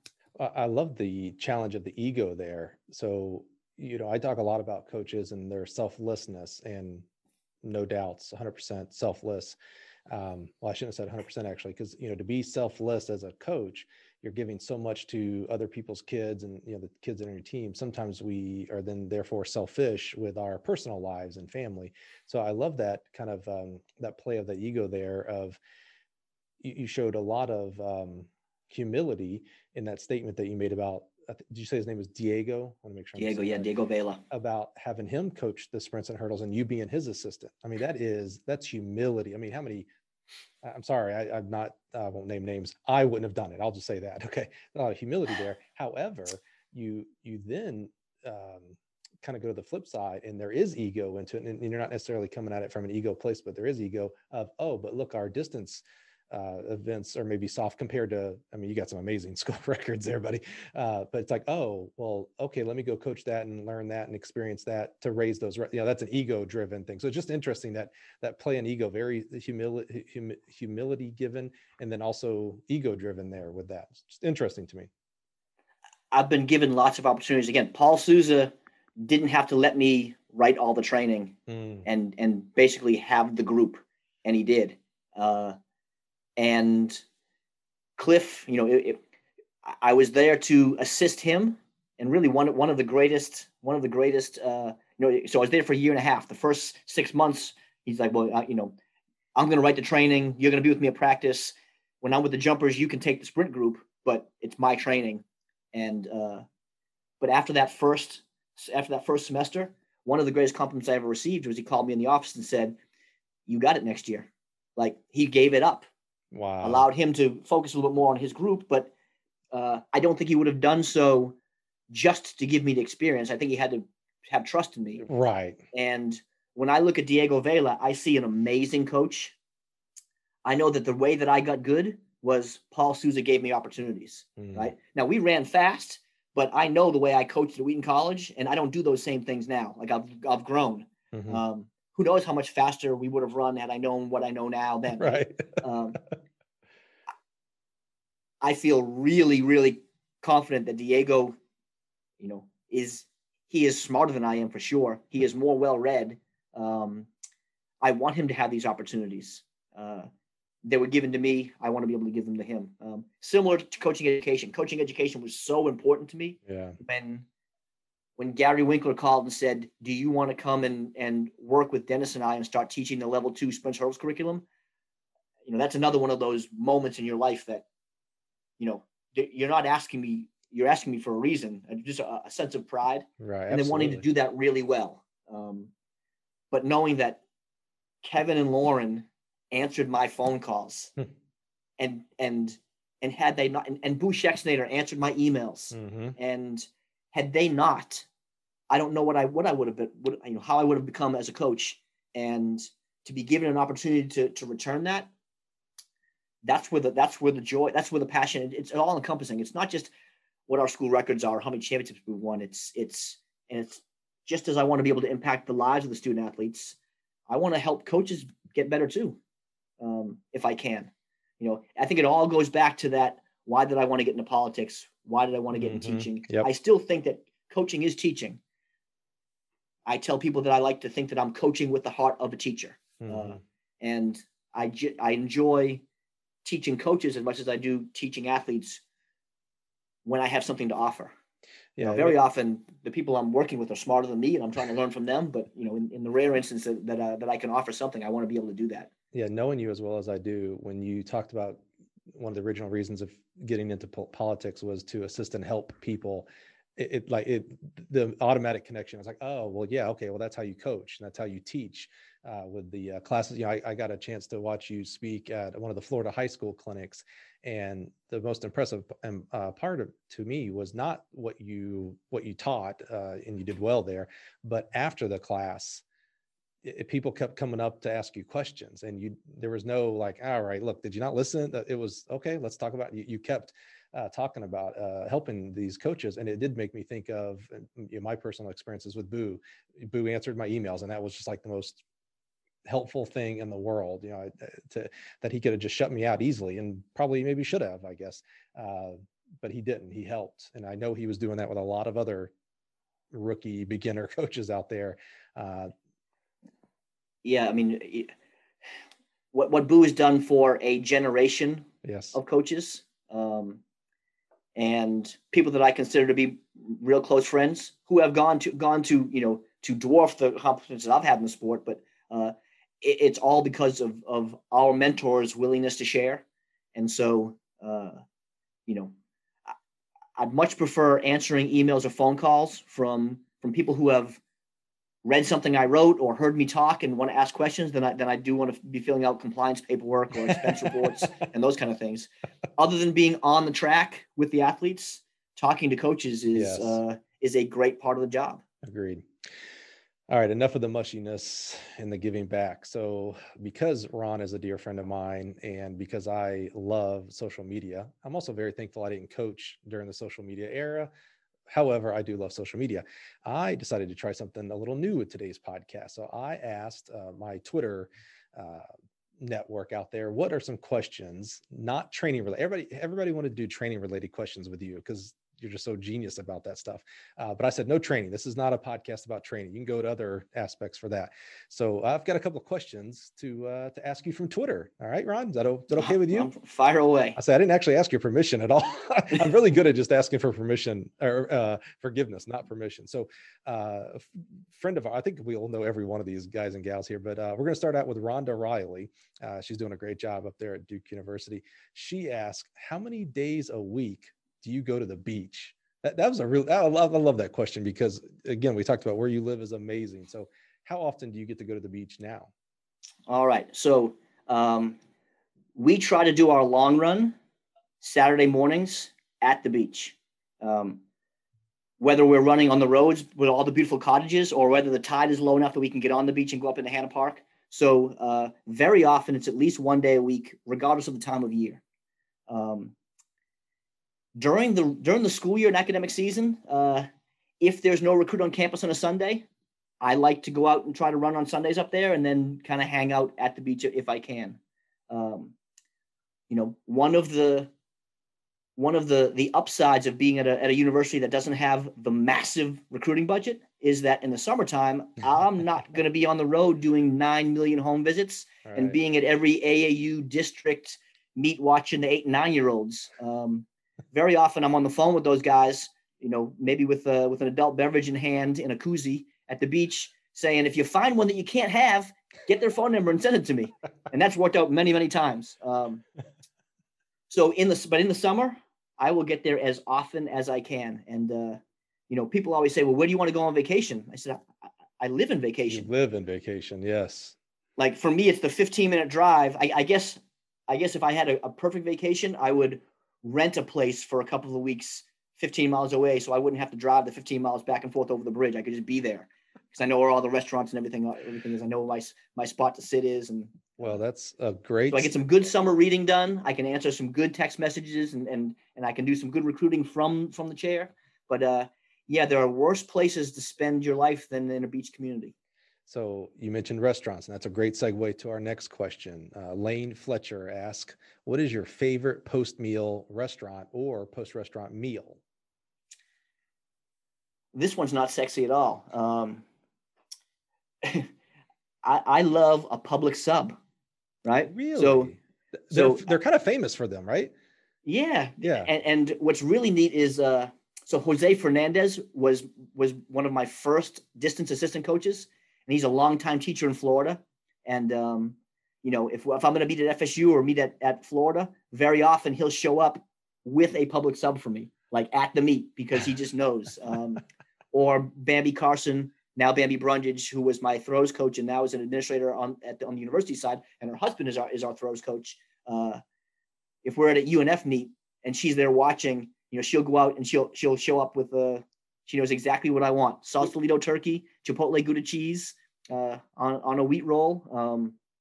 So that's not sexy. It's not a fancy restaurant but there's nothing like a Publix sub, either right after the meet if you haven't gotten one, or someone brings one to the meet for you. Nice. Well, I love it because the great follow-up question, Tyler Rathke asked, what is your favorite flavor of ice cream? If you were to ask my best friend, Danny Toon from Sharon, Massachusetts, he would say vanilla, just like your personality. But that's not the case. Good. In Sharon, there is a Crescent Ridge Dairy where I actually worked when I was in high school for one summer. So they make that. The cows are right out back. They make it right on the spot. Oh wow! And they have black raspberry ice cream, which my dad, because I have a very bland palate. I don't experiment a lot. And my dad had me try black raspberry ice cream when I was a kid, and it is absolutely my favorite. Not to be confused with black raspberry chip, because putting chocolate chips in it ruins everything for me. Oh, you're black raspberry ice cream from Crescent Ridge Dairy, in Sharon, Massachusetts, and Mark Mangiacotti and his wife Carrie from Brockton, 2 towns over. And when they were coaching at Wheaton, and even now that that he's at Harvard and they're in Cambridge, will very often drive to Sharon just to get ice cream at Crescent Ridge Dairy. How far is that from, let's say, Harvard? Probably, well, miles not all that far, but it's got to be 40-minute drive at least. All right, next time I'm up in that area, which I will be, because I'm working on the New Balance. But you have to do the double. So Crescent Ridge is in Sharon, okay, but about 2 miles up the road and across the street in a town called Stoughton is Town Spa Pizza. Oh, and Town Spa Pizza is where every half day in high school, when you're old enough to have a car, on a half day, we're meeting at Town Spa, and we'd all be at, would overrun the place. The waitresses probably hated us, but we will still go back and have a Town Spa Pizza, and then go back and have some Crescent Ridge afterwards. Dude, I'm in. Next time I'm heading up there, we're going to do it. Well, and then of course, so the last question is from a dear friend of both of ours. And you mentioned Mark Mangiacotti and his wife, who are great friends. And, I owe a lot to Mark. Mark was one of the first people to take a chance on this crazy idea to have a podcast, and was one of our early first 5 guests we ever had here on the podcast. Well, another one of those first five, I should say, people was Yoda himself, Keba Tolbert. So because Keba, he sees things differently. He didn't know these other questions. And yet his question is, how does Ron Grigg maintain his boyish figure? Yeah, he's a funny guy. Well, let me digress first to tell you how great Keba is. Keba was Mark Mangiacotti, a Division III athlete in New England. Todd Lane, a Division III athlete. Jim Van Ottingen, a Division III athlete. And Keba ran at Colby. I was at UMass Dartmouth. So a lot of Division III athletes doing great things coaching at Division I level. I'm sure there are many more that I've missed. But I remember when I was coaching at Wheaton, there was a book on hurdles written by Keba Tolbert. And it was really just like a compilation of articles. And I remember buying it. And then I saw him somewhere, or we met somewhere, but he and I sat at a level 3 in Chicago, and we sat in an Uno's Pizza in the airport for maybe 3 hours and introduced ourselves to one another and started talking. And I talked to Keba once a week. I talked to Mark once a week. I talked to Todd once every 2 weeks. I mean, so Keba is the keeper of the scrolls. Yes. When Keba was coaching in the Midwest and he came to meet at Kansas State, he walked into my office with a hockey bag. You know how big the hockey bags are? Yeah.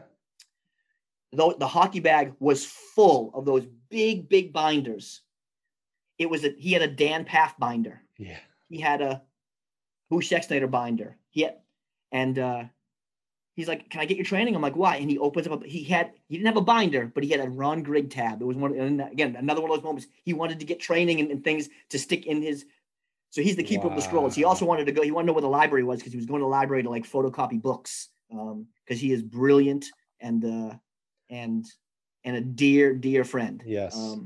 And so to answer his question, I thought you were trying to get out of it. I was going to steer you back in here. Those guys. Keba has a wife and children. He's got a lot of responsibility. I don't, right? Like my life has been this program. I have,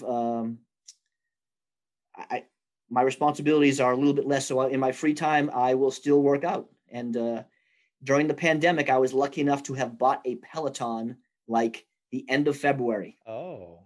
And I never thought I'd be like a workout equipment guy.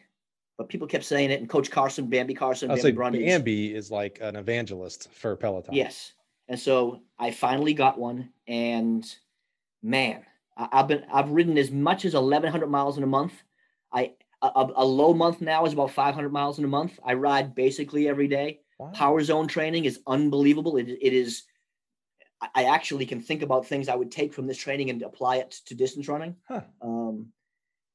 And so I've been lifting and, again, don't come to the office, they tell us. So I make my recruiting calls from home. I come for practice and I go back home. So when class is out, when school is out this summer, I could get up and run, come home and lift, and then in the afternoon, get on the bike. I was working out 3 times a day, and I got in, that's how I ran 20 minutes for 5K. But I lost 15 pounds and And I'm also kind of vain. So that's for all of those reasons. I still like to look in the mirror every now and again. The vain guy who goes to Publix for subs, man. I tell you what, you don't get better than That's that my right there. splurge. That's why I have to, do the 45-minute power zone class. I love it, man. Ron, when we before we hit the record button, you asked, so how long does this go for? And I said, we go until it goes. We've done over 2 hours, my friend. Yeah, well, I'm not sure anybody's going to listen to it, but you and I had a great time, and That's all that I'm really matters. really thankful for being able to pay homage to my mentors and the people who are Yes. important in my life, the people who have hired me, people who coached me, and my friends. It's what allows me to have the best job in the world, just knowing guys like you. Well, I don't know about that last part, but when you start talking about Cliff and Kava and Mark and Paul Souza, I mean, just so many amazing people. But honestly, for me, it's about uplifting and honoring coaches, and it's special when I get to do someone who I have no clue, I've never met them before, and it's special when I get to talk with a guy that I've known for 20 years and admired for 20 years, and humbled that you would say that guys like Bap and I pushed you to work harder, and because I don't know that that's possible. You are a hard worker. So it's just awesome, man. I just so appreciate of you being here today and sharing your journey and sharing your story with all the listeners. Well, I do have one idea for you. The next time we have a convention in person, Uh-huh. you need to set up like 5 or 6 headphones and microphones, and a bunch of us can all sit down together and make fun of each other, and we can just keep. When people start walking by, you can just grab them and get them on the mic. It'll be like a Radio Row at the Super Bowl. I think that is a great idea, and I am looking forward to actually being an in-person coaches convention. I hate that we're missing it this month in December, because that is one of the most special times I look forward to, because I get you guys, you're not stressed out. You're not at a track meet. It's right before indoor season and outdoor season. So everybody's kind of cool, calm, and collect. We're in Orlando and San Antonio. It is one of the best times to be We let around down our track hair meets. a little bit. Well, if you're watching on YouTube, there's not much hair. I can't make fun of him. It's not like I got anything to let down here either, but I'm just so thankful, man. Appreciate your time today. It means a lot to me. It's the most valuable thing you can give me. So I really do appreciate it, Ron. Mike, thanks for all you do for the sport. Absolutely, man. So that's a wrap, folks, man. I really hope you enjoyed this. I just want to thank our guests for being on the show today. Really appreciate Ron's authenticity and openness to share with us. If you've enjoyed today's episode, please consider subscribing to the show. Even more importantly, if you found value in this conversation, maybe others in your network would too. Hit that share button and let Facebook, Twitter, and the rest of the gang know all about it. See you next week when we once again connect you with another awesome track coach. Have a great day, guys.